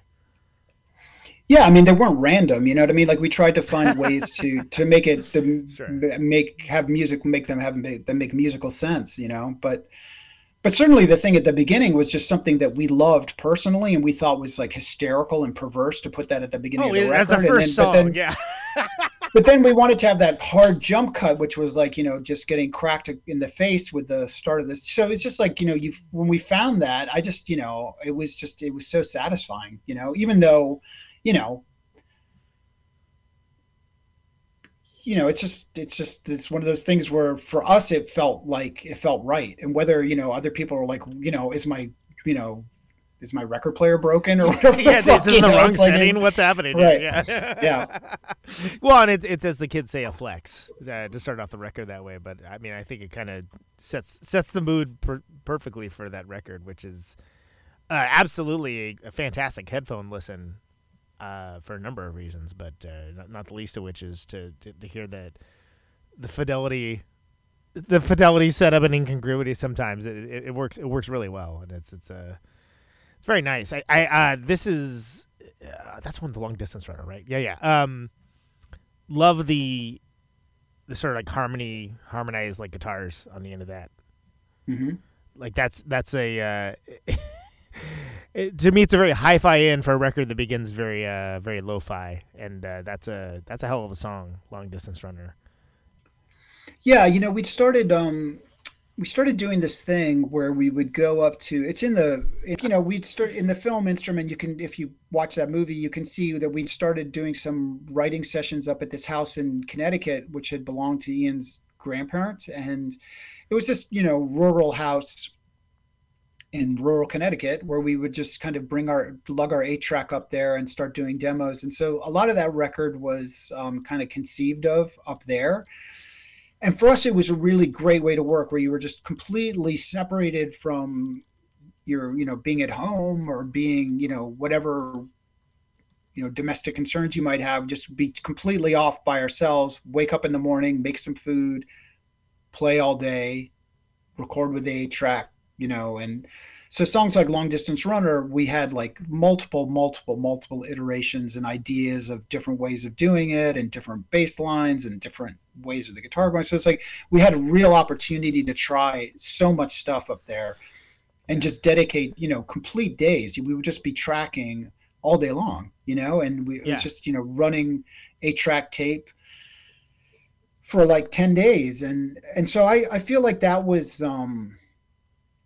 that record really was born up there in Connecticut. That record, to me, when I listen to it, I think about those writing sessions, and kind of, in the morning we would wake up, we'd eat, we'd drive into town, go to the batting cages, hit some balls, come back, cook some food, play, have some dinner, play into the night, read some books, go to sleep, do it again the next day. It was just great, and there's so much material on those tapes that we were able to pull from for a long time.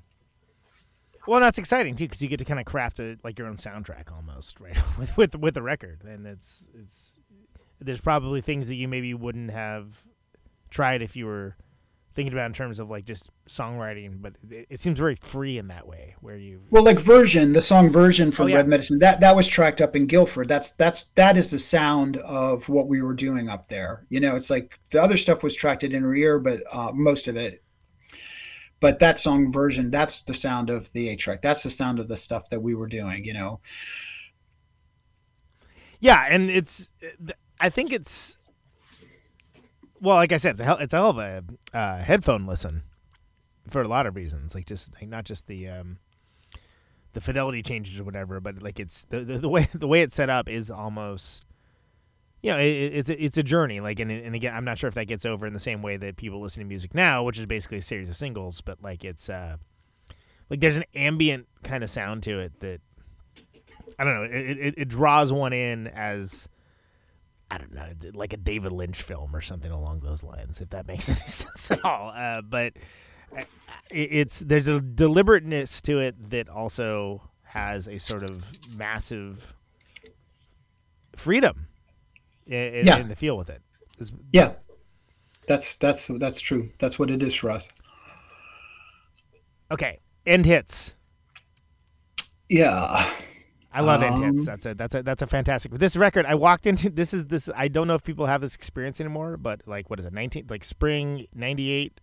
I walked into the record store and was like, oh, there's a new Fugazi record. Cool. And I didn't know there was anything coming, which is funny because nowadays, it's like there's advanced releases, hype videos, like whatever, etc. And I was like, oh, there's a new Fugazi record. Cool. Yeah, I don't recall there being any kind of like, I don't know. We never, the thing about the way, I remember doing, people, we just didn't operate on any kind of like industry clock, there was we didn't tie the touring to the records, and we didn't tie the records to the touring. It was like everything was just like, we just worked linearly, which was like we just stepped each thing, one thing after the other.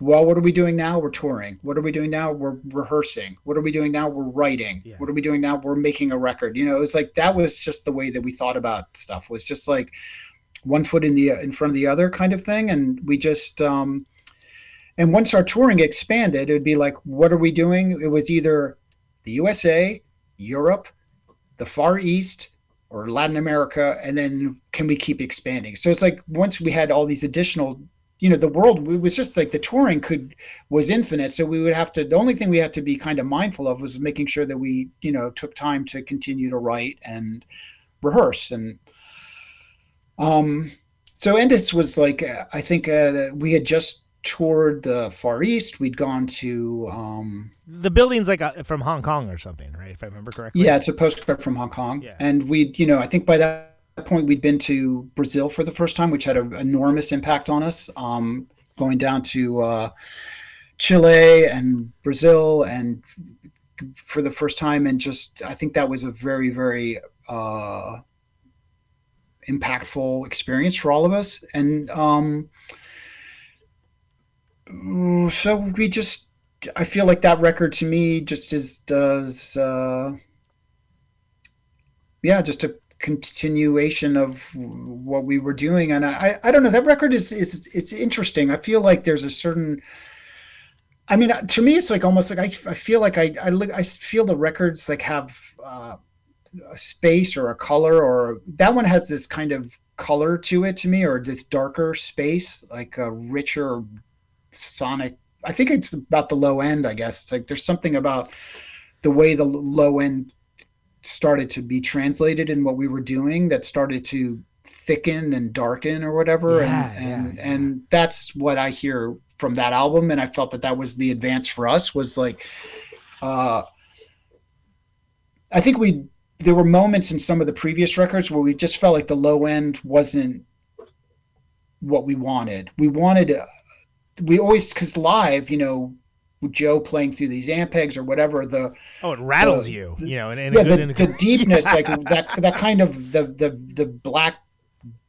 velvet black deepness of the bass was something that we wanted more of. And so I feel like on that record is when we start to be more, I don't know, conscious of trying to achieve that, you know, and also I think again, pushing that idea of creating more space within the songs and finding, you know, or taking space away, you know, it's like just being much more conscious about that kind of stuff. So that's what I think about with that record, is just that I feel like there's like a deeper space, and then there's a kind of a different color to the what's happening with the lows and stuff. So I don't know. I don't know if that's helpful. No, absolutely.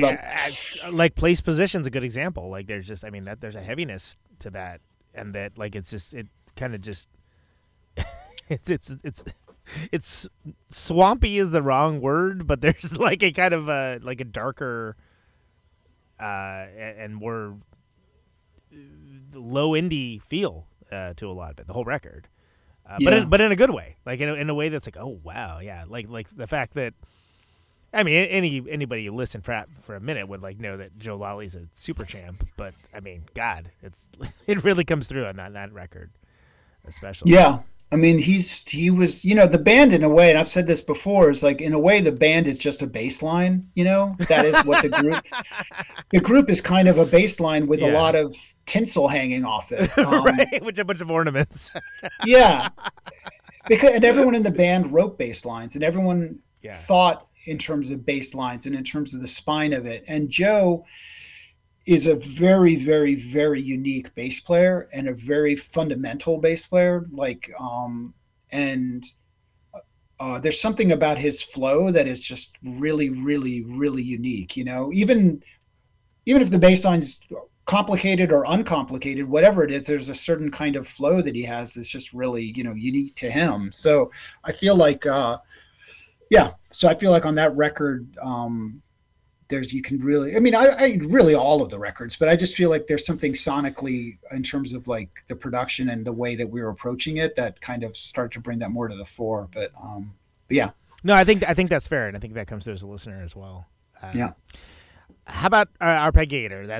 I feel like that's a very interesting song in the Fugazi pantheon. I know you have the other version that's on the Yeah, the other version was like the demo that Brendan and I had done when we wrote the song together, and we'd done a few, I think, closed caption. There's a few that Brendan or maybe Foreman's Dog too, where Brendan and I had like done these demos for it, and Brendan had this idea of this chord shape that was arpeggiating chord shape, and then we were just messing around with that, and then trying to layer this thing on top of it, and then when the whole band worked on it, we kind of expanded the arrangement into this kind of, I don't know, like it has these like, movements within it or whatever. I don't know. For us, we loved instrumentals. Like we loved writing instrumentals and we loved playing instrumentals. And we always had an idea of the instrumental as being an important part of what we did as a band or whatever. We really, really loved them, and I felt like in the shows, like Arpeggiator was great, it kind of gives us a chance to like just do something, just subtract the vocals for a second and just have this other thing happen. And so yeah, that was just an example of the instrumental for that time for us. Yeah, I mean, you had that great oh God, what's that what on the EP? I can't think of the name of that at all right now. But that one's a ripper. I saw you guys play that like once or twice live, and I was like, it's like, wow, this song, number 5. Number maybe? 5, yeah. And I was like, yeah, this one shreds. Like it's great. That's like, where did this one come from? And but then like I think that. But then I also heard Brendan say, like, yeah, I wish you would put vocals on it and made it a song. And I'm like, come on, man. Some of them would. I mean, the one thing about the band was we always wrote the music first, and then one of us would tag it as being like, I'm going to try to sing this one. And generally, we always stuck with whoever kind of grabbed the song first. That person would sing. A couple of times, one person would try, and then it wouldn't work out, and then the other person would take it. I think Foreman's Dog might be one like that. There was a few that were like that. But oh, nice. Mostly we would just pick a song and then do it. But to be honest, like we sometimes wrote ourselves into a corner where it was almost fucking impossible to sing on the song. It was like, yeah, like just as a singer, you can't play guitar it was physically impossible. It was just like Arpeggiator was kind of like that. It was like, who the fuck is going to be able to sing on this ridiculous thing? And then same with number 5. It was like, no. So, right. It's too much going on. There's no way. Yeah. And it would feel like, I don't know. Sometimes it just physically didn't work. So then we would let that song be. But it's not like Brendan number 1. Those were great songs to open with too. Sometimes like, cause it lets the sound person set up the mix and you get this, I don't know. So there was a reason, there was a thinking behind it. How about Place Position? I think that's a good tune on this record. Well, that song for me, I mean, like, I think, like my father's an Italian citizen. He's not American. And I was, but he was born in the Middle East. He was born in Syria or on the border of Syria and Turkey. And then he lived in Beirut. He had just a life where he lived in all these different places. He grew up speaking French. So I think from the beginning, I always felt like, my mother was American and, I'd gone to baseball games as a kid. She was an American person, but my dad was absolutely not that. So I think always in my head, like I just never had this feeling of being particularly American on some level. There was a feeling of like not really understanding any kind of sense of like exclusivity of nationhood or something like that. I just think that because of, that accident of my parents meeting, kind of made me immune to this idea that there was something supposed to be relevant or providential of the accident of where you were born, and so totally. The song was like talking about, immigration. It was basically about that whole idea of like, what does it mean to be from somewhere? What does it mean for someone to be illegal? Well, yeah, it's first line. All origins are accidental, right? I mean, yeah. Like, it's like right there. And then there was a line about the violence of the fence builder's dream, which to me is very, like when you think about, Jesus the Christ. Wall and all this stuff, it's like this idea of like carving out space for yourself and keeping people out and all this stuff. There's just like this idea of home, which has a converse, which is like, you're not invited, like, so there's this there's like something intrinsically violent in the concept of borders that has to be, reckoned with. And that's what the song was about to me. And yeah, I mean, I guess it's fairly obvious, but I think it was an important song for me. I liked it. I like where it's at too, because you have Break as the opener, and then it kind of, you get the emotional heft of that coming after that. I think that works really well in the right brain, left brain, fugazi mindset. Caustic Acrostic. Please tell me about Caustic Acrostic. I think that's an interesting song, and I kind of grew to enjoy that one even more after hearing the demo version of it, which is wildly different. Yeah, I have to say I prefer the demo. I think the demo is a beautiful piece of music, and the record version was a bit of a struggle for me. So it's like I kind of, maybe that's one of those songs where maybe we could have stopped messing with it and let it be. But I kind of prefer, yeah, like I said, I kind of prefer the demo version. But there's something about the pacing or the kind of, I don't know, the spazziness of the album version that is kind of cool too. So it's like, I don't know. Yeah. They're way different vibes for sure. But they're way different vibes. Well, and you already mentioned Guildford Fall, which I think that's another one that, like, there's an alternate universe version of this record where. Yeah, we had an alternate version of that record, which could have been recorded in the basement of my mom's house, and it would have probably been a really cool record. But I think we just weren't 100% sure that it was right. But there's also some stuff on that record that,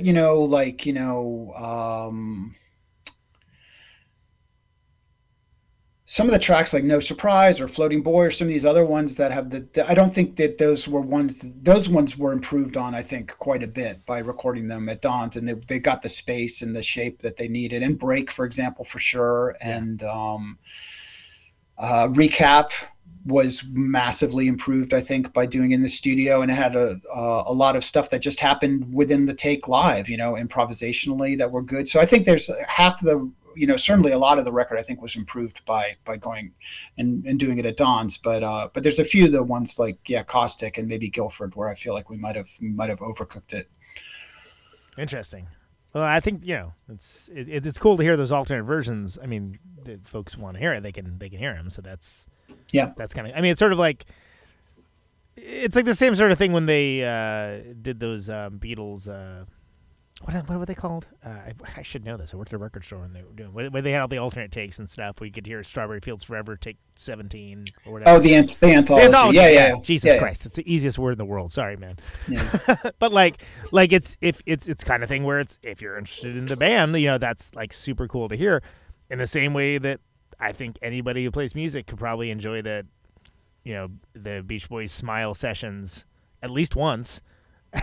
Where it's like, oh wow, that's crazy that they did that there.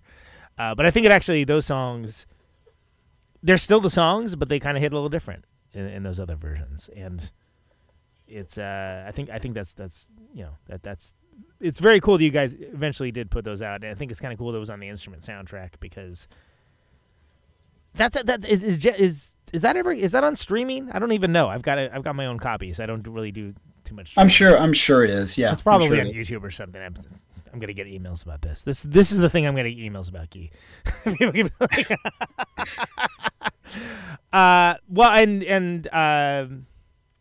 So okay, yeah. So the one after this, that was the one after this, right? Was the soundtrack where you had the that's got the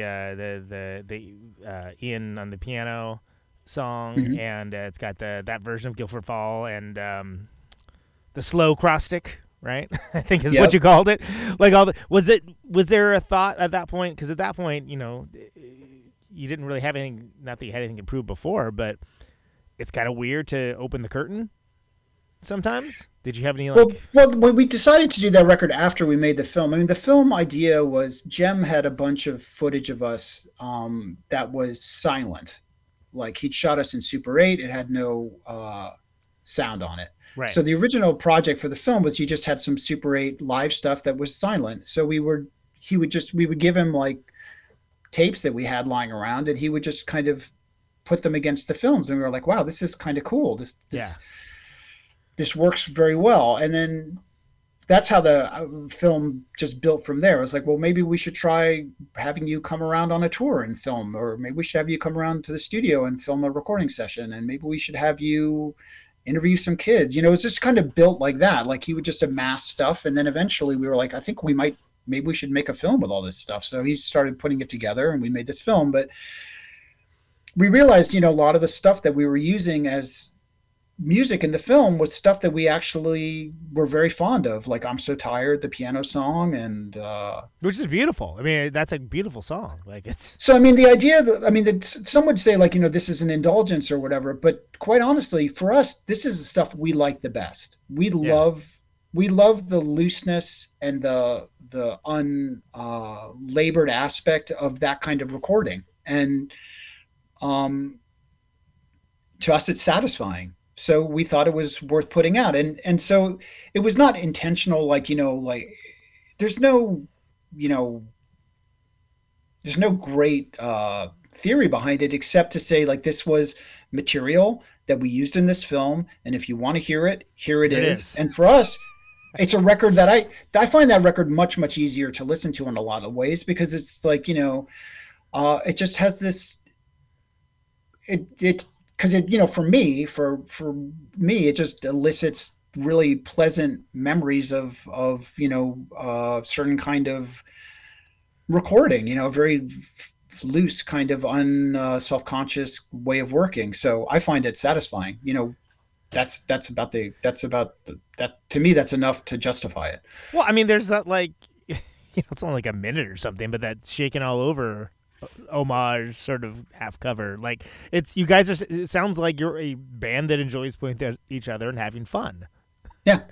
Which oh yeah, by the way, they can do that.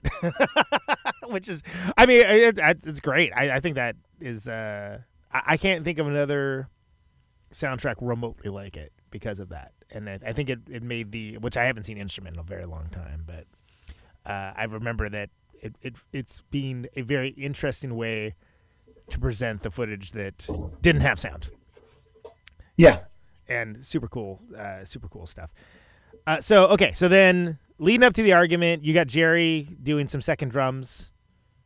And what's happening with the band at that time? What's with this record? Also, full disclosure, first of all, I haven't shouted out Ian Wright yet for hooking us up of the wonderful Fugazi A to Z podcast, and that's the episode that I was on, was Full Disclosure. So awesome, and I get to say full disclosure. I was on the episode about full disclosure, which is great. Department of Redundancy Department, but this is a hell of a record, and I think that some days this is my favorite record from you guys, and it's interesting because I think there's a through line through all of it, but then there's some things that are incredibly unexpected there. And I remember at the live shows at the time, Jerry was doing second drums and percussion with you guys. Which came first? Was it like a live thing? Did he was he more involved in the songwriting earlier on? No, what happened was Brendan and we were like doing demos at the Pirate House group house that I lived in the basement, and we were really into jungle music at that time, and which had all this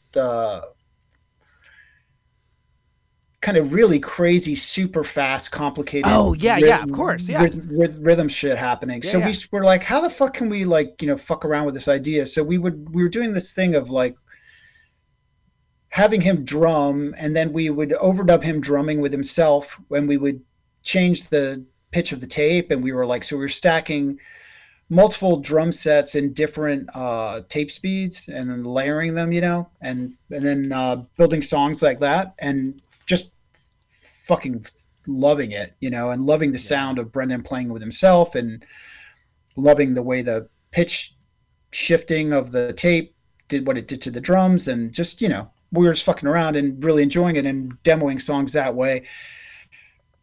And then sometimes using a drum machine, and then just, we're just trying to find new shit. And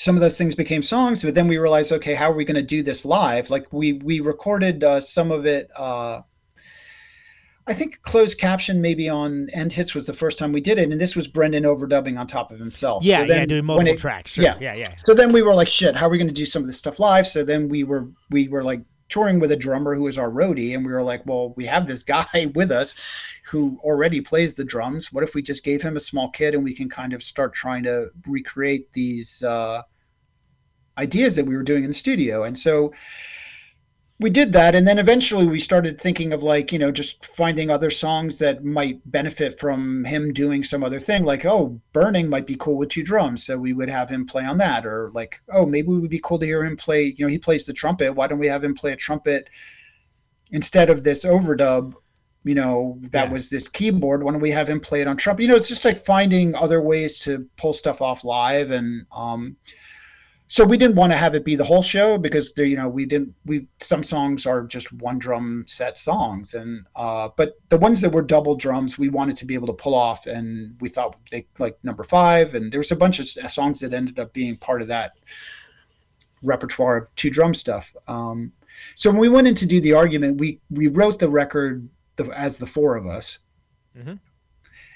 Went in the studio and then realized that we really wanted to open up the process to have other people come in and be on the record. When the band first started, the kind of open door policy was something that was really, really important to Ian. And then in fact kind of led to my being in the group, was this idea like, oh, there's, this may be a core band, but there should also be room for other people to come in. So when the band first started, people would come on stage and do all kinds of stuff with the group. And then once the band became a touring band, we kind of shut the door a little bit because we had to like define the group in a way, and it was no longer really made sense to do it that way. But in the argument, I think we felt comfortable kind of inviting other people in. So we invited Amy Dominguez to play cello with us. We invited Kathy, my wife Kathy, and so badass Bridget Cross to come in and sing some vocals with us. Yeah. We had and then Jerry, of course, to come in and play percussion and drums on a bunch of this stuff. And we had him do all kinds of stuff on that record, and we invented a way for Brendan and him to be able to see each other while they were playing using mirrors, so we had this mirror set up so they could like be in visual contact with each other, even though we had the drums in a slightly, separated space. So it was cool. And I think it was really, that record feels very much like the band to me, but I think it's cool that we were able to bring in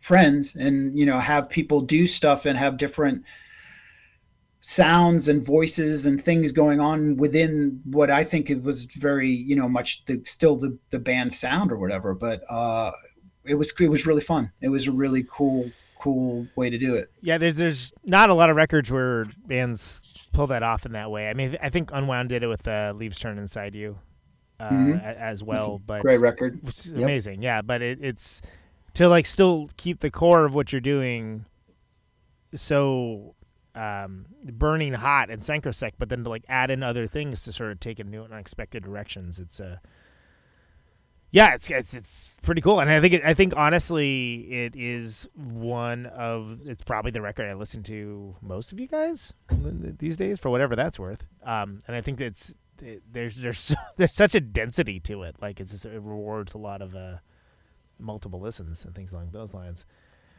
I mean, I think it was a really, for as much as I think we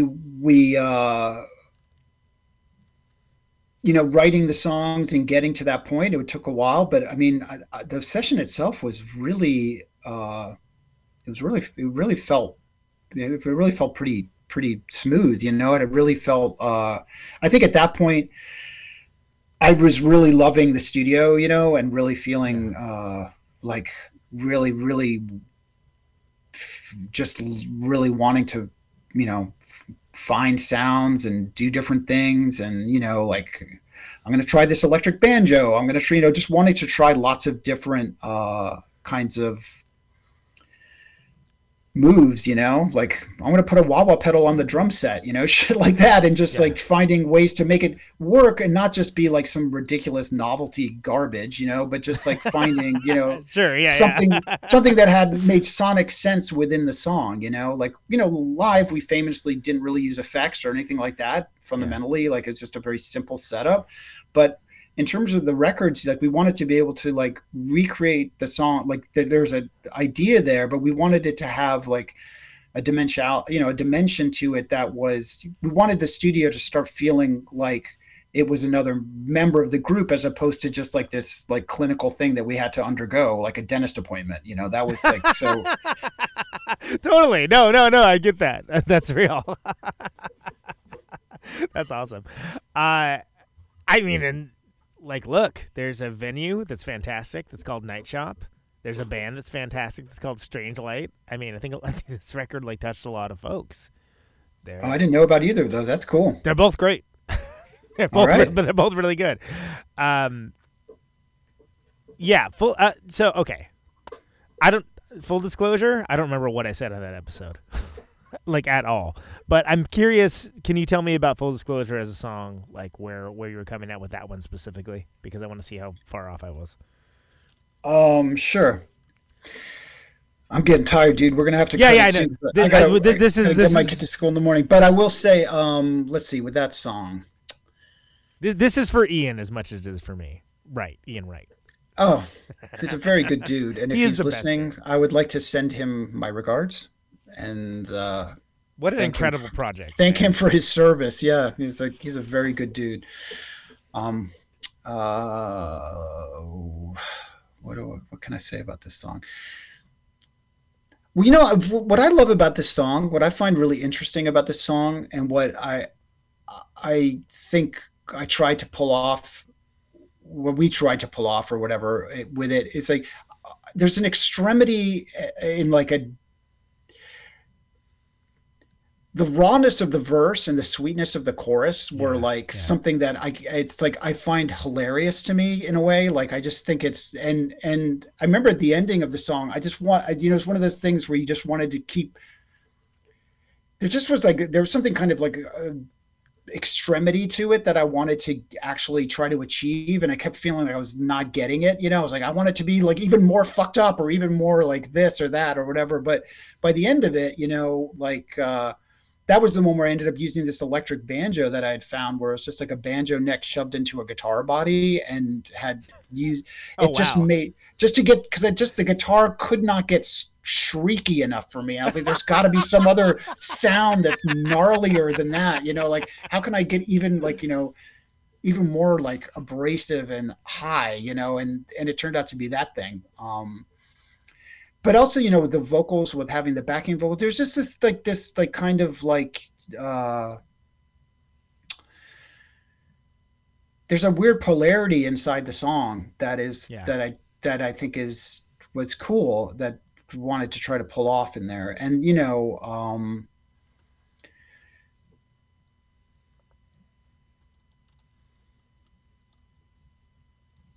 a way, the song is really, to me, was just almost about the underground, or about punk rock, or about music in general, or about finding something that can like obliterate you and transport you someplace in a way that like basically saves your life or whatever. And that's what the song was, as an idea was to me, was just to talk about that, like that kind of obliterating life-saving aspect to, I guess, art, or like a certain kind of art that like that operates that way for you. I mean, the thing I was thinking a lot about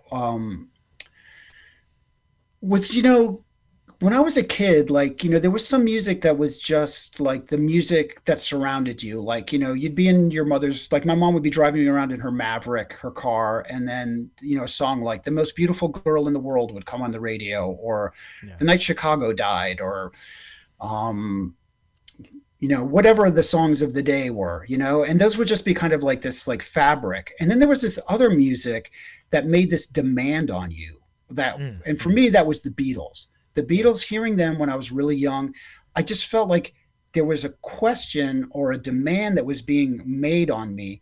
And that demand and that question was like heightened by about a billionfold when punk rock happened. When I heard punk rock when I was like 12 years old or whatever, it didn't feel like, oh, I'm just finding some music. Like now I think there's something about the technology of the moment where I feel like people select music. Whereas when I was a kid, I felt like music selected me. You know, and I feel like punk rock selected me in this way. It was like basically like,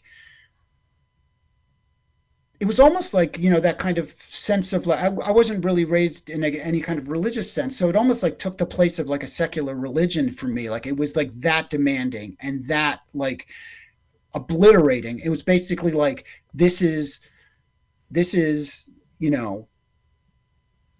you've just been drafted into this fucking thing, and now you've got to fucking, you've got to hold it up. And that's the way that experience was for me. I really, really felt called to this thing when I got into punk music. And so in a way, that's what Full Disclosure is to me. You know, it's about that feeling and how transformative that was for me. Love that. Well, I got somewhat close. And also, can I just say that I love, to me, like the chorus it's almost like a, Ronnie Spector or something, like the ooze and the love it, and I love the contrast between the verse and the chorus. I love Kathy's voice and I love Bridget's voice, and they were in a band together at that time, and I would drum for them, and I've always like I just heard their voices, and the same thing in Life and Limb with Bridget's voice and that, like I really really I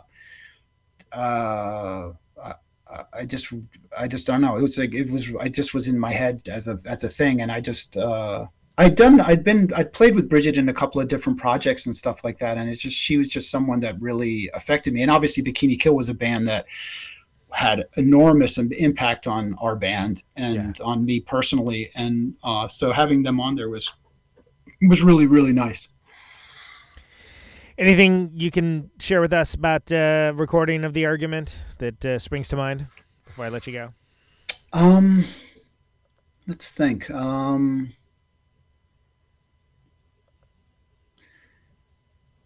I just feel like what I think is strange is like I really feel like that. I really like, for me, like I really am proud of Red Medicine. I'm also really, really proud of The Argument, and I feel very like sometimes I listen to stuff and I'm like I hear the seams, or I hear like stuff that I wish we had done slightly differently, or like performance stuff with the way I'm singing or something like that. But with The Argument, it's like, in a way, for that to have been our last record, it feels okay for me, because I kind of felt like, okay, well, we actually tried to do, it's like I didn't feel like we were aiming anywhere that we couldn't go or whatever. I felt like we actually kind of did what we were trying to do, in a way.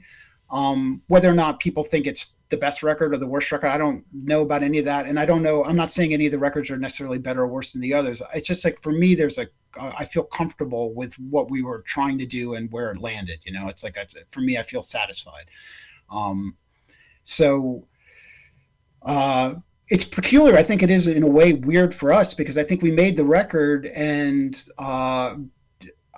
it's peculiar that we didn't make another one, and that things kind of like the wheels all fell off after that, because it does not the kind of record where you listen to it and it doesn't sound to me like the wheels are falling off the whole thing. But no, not at all.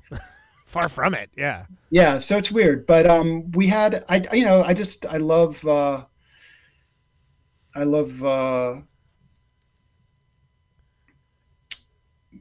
don't, it's just one of those things where it's like we had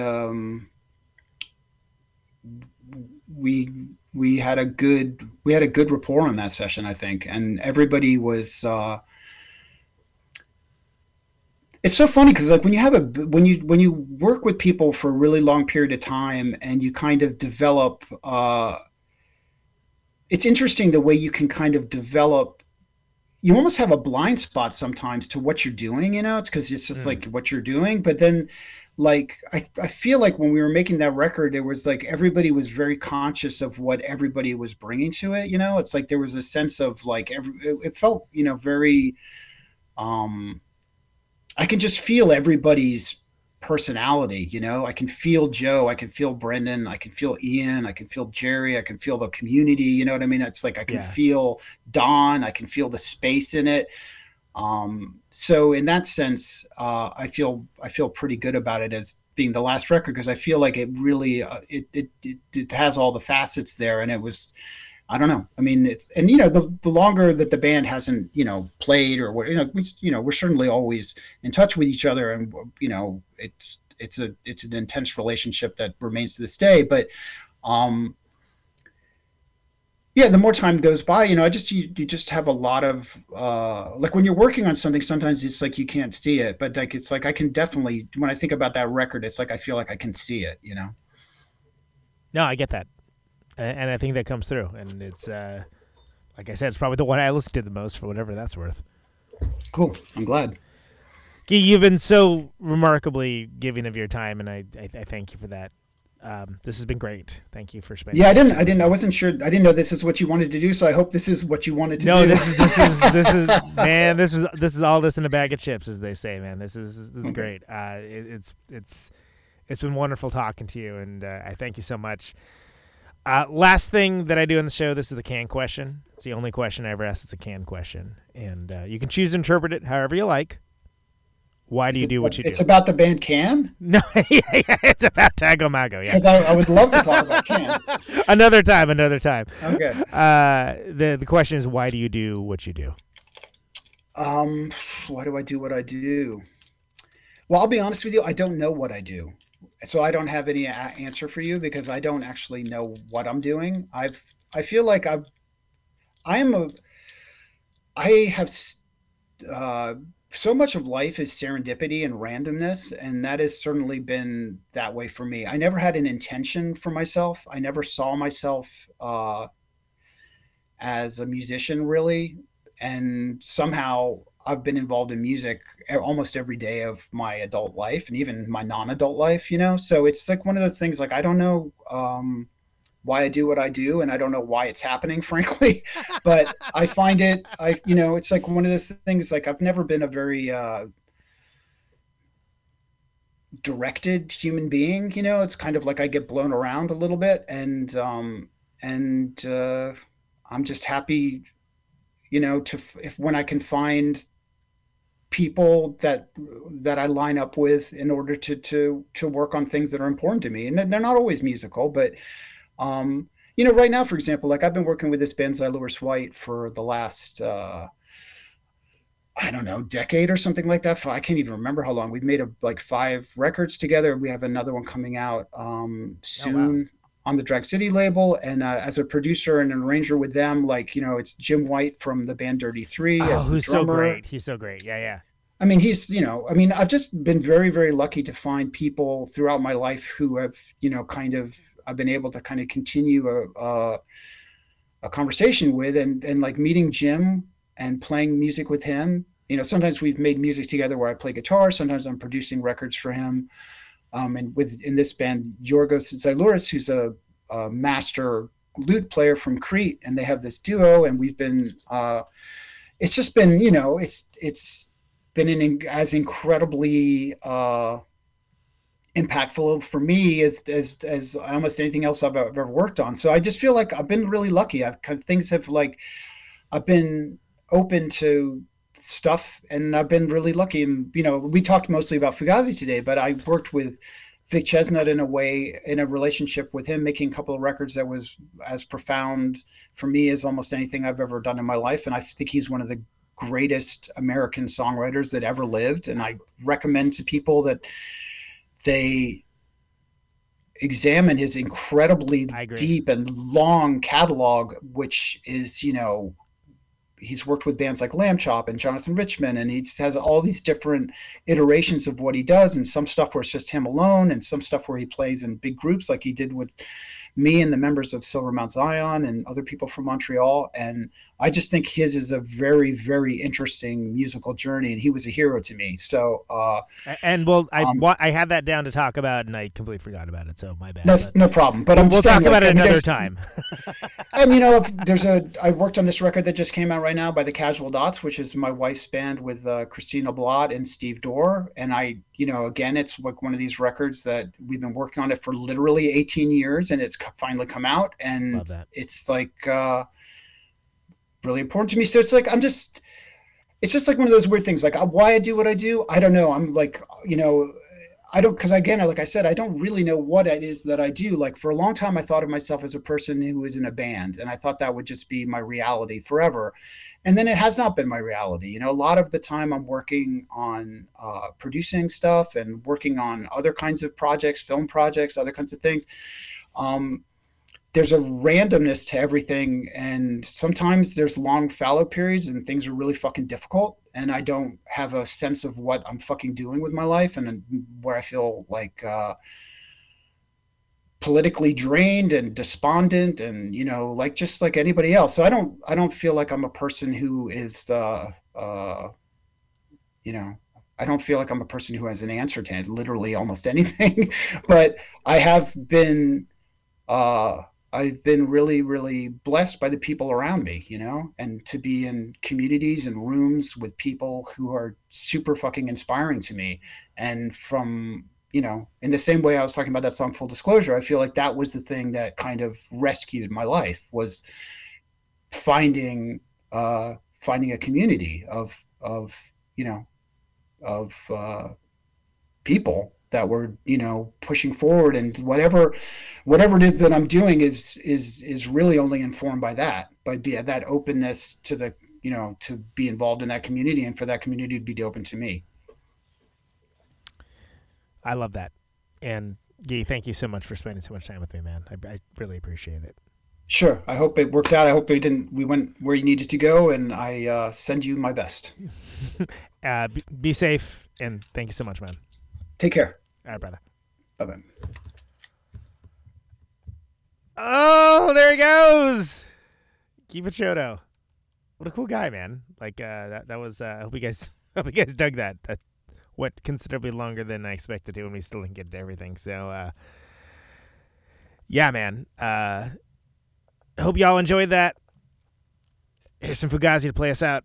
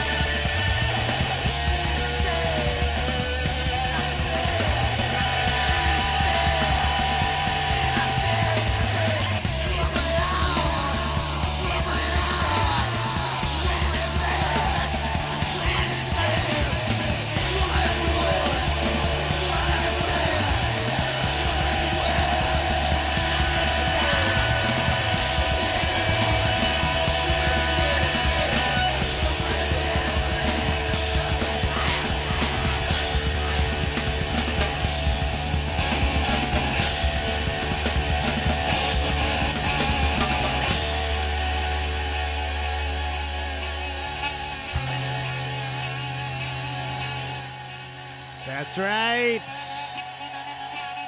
That's right. Little Glue Man for you. Oh, little Glue Man for you coming at you. Before that, full disclosure, little band called checks notes. Fugazi out of DC. I really hope y'all enjoyed that. Even a quarter as much as I did. What a cool guy. There's nothing more to say other than that. Yeah. There's a whole bunch of stuff we didn't even get to, but I feel very good about what we did get to. Hey, thanks so much. You've been listening to Conan Neutron's Protonic Reversal. Thank you very much for listening to it. The show airs Thursdays, 8 Eastern, 7 Central, 6 Mountain, 5 Pacific on Radio Nope, radionope.com, streaming on Twitch, streaming on YouTube, all those things. You can find all the archives, always free. No ads, no sponsors, no kidding. Fugazi style. At protonicreversal.com. If you do like the show and want to get episodes sooner and or support the show, patreon.com/protonicreversal. $1 a month will achieve that goal. And so much more. So much more. Thanks everyone for sharing the episodes around like this one. And, leaving reviews is corn dog like as that might seem. Yeah, it helps people find the show, and it's a darn nice thing to do. More Conan Neutron and the Secret Friends touring coming up. Some select East Coast dates coming up. And, there's some cool stuff for the show coming after that. So thanks for folks who have taken interest in the music as well. You can find it on your better internets. Detroit, Philadelphia, Peekskill, New Haven, Pittsburgh, and Milwaukee, strangely enough, where I live. Let's see, anything else? No, I think that's it. Just remember to, if you do like the show, or just this episode, share it along. That's it. And keep it showed as awesome. Can you hear me now? Stay safe out there. Out on Route 128, dark and lonely. Check you later. I got my radio on. Can you hear me now? Can you hear me now?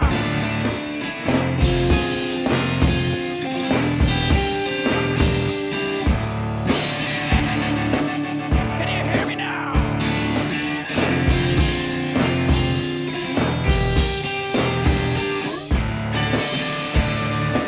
Can you hear me now? See in the radio.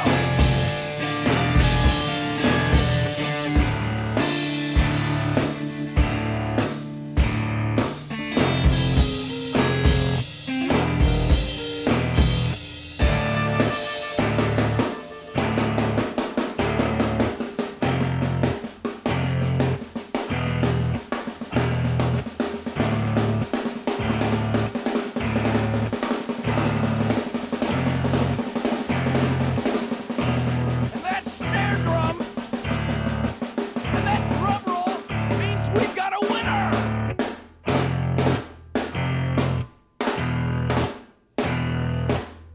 If you're the fifth caller, or any caller at all,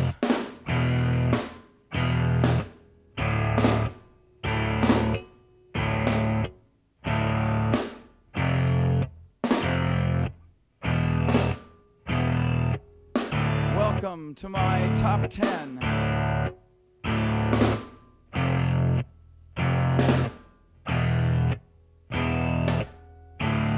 I'd like to thank our sponsor. But we haven't got a sponsor. Not if you were the last man on earth. She was prepared to prove it. This one goes out to a special girl.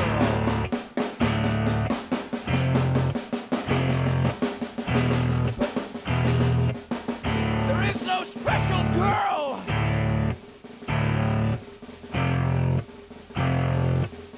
It's the end of radio. The last announcer plays the last record. The last what?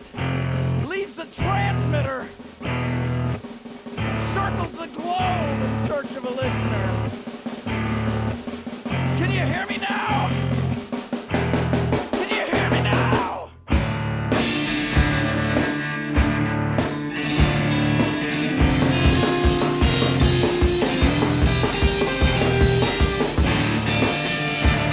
Can you hear me now?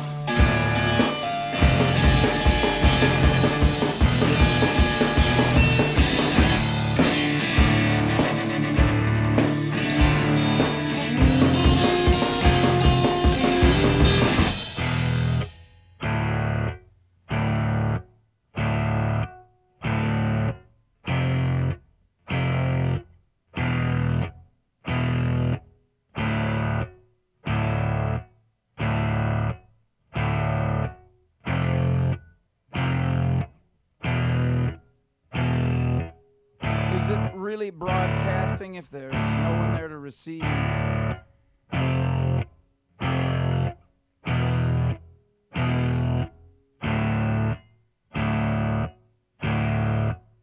It's the end of radio. As we come to the close of our broadcast day,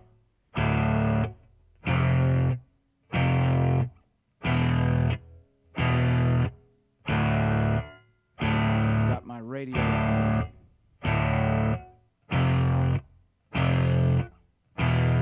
Can you hear me now? Can you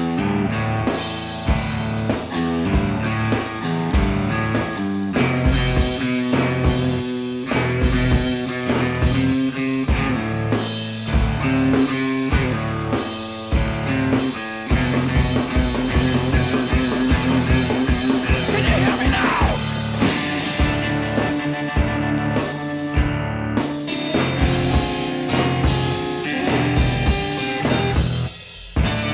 Can you hear me now?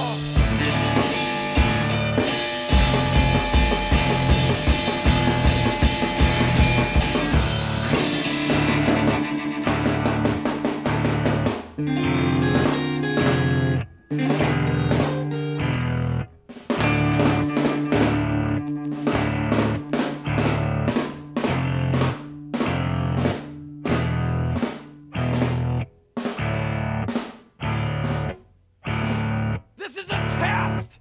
If this had been a real emergency, hey, hey! This is a real goddamn emergency!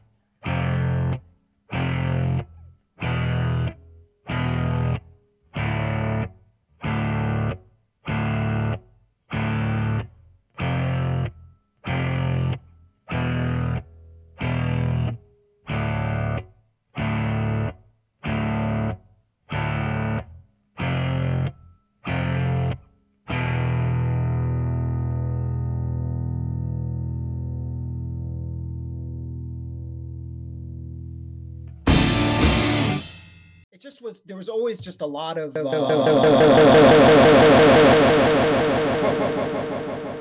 know. What's up?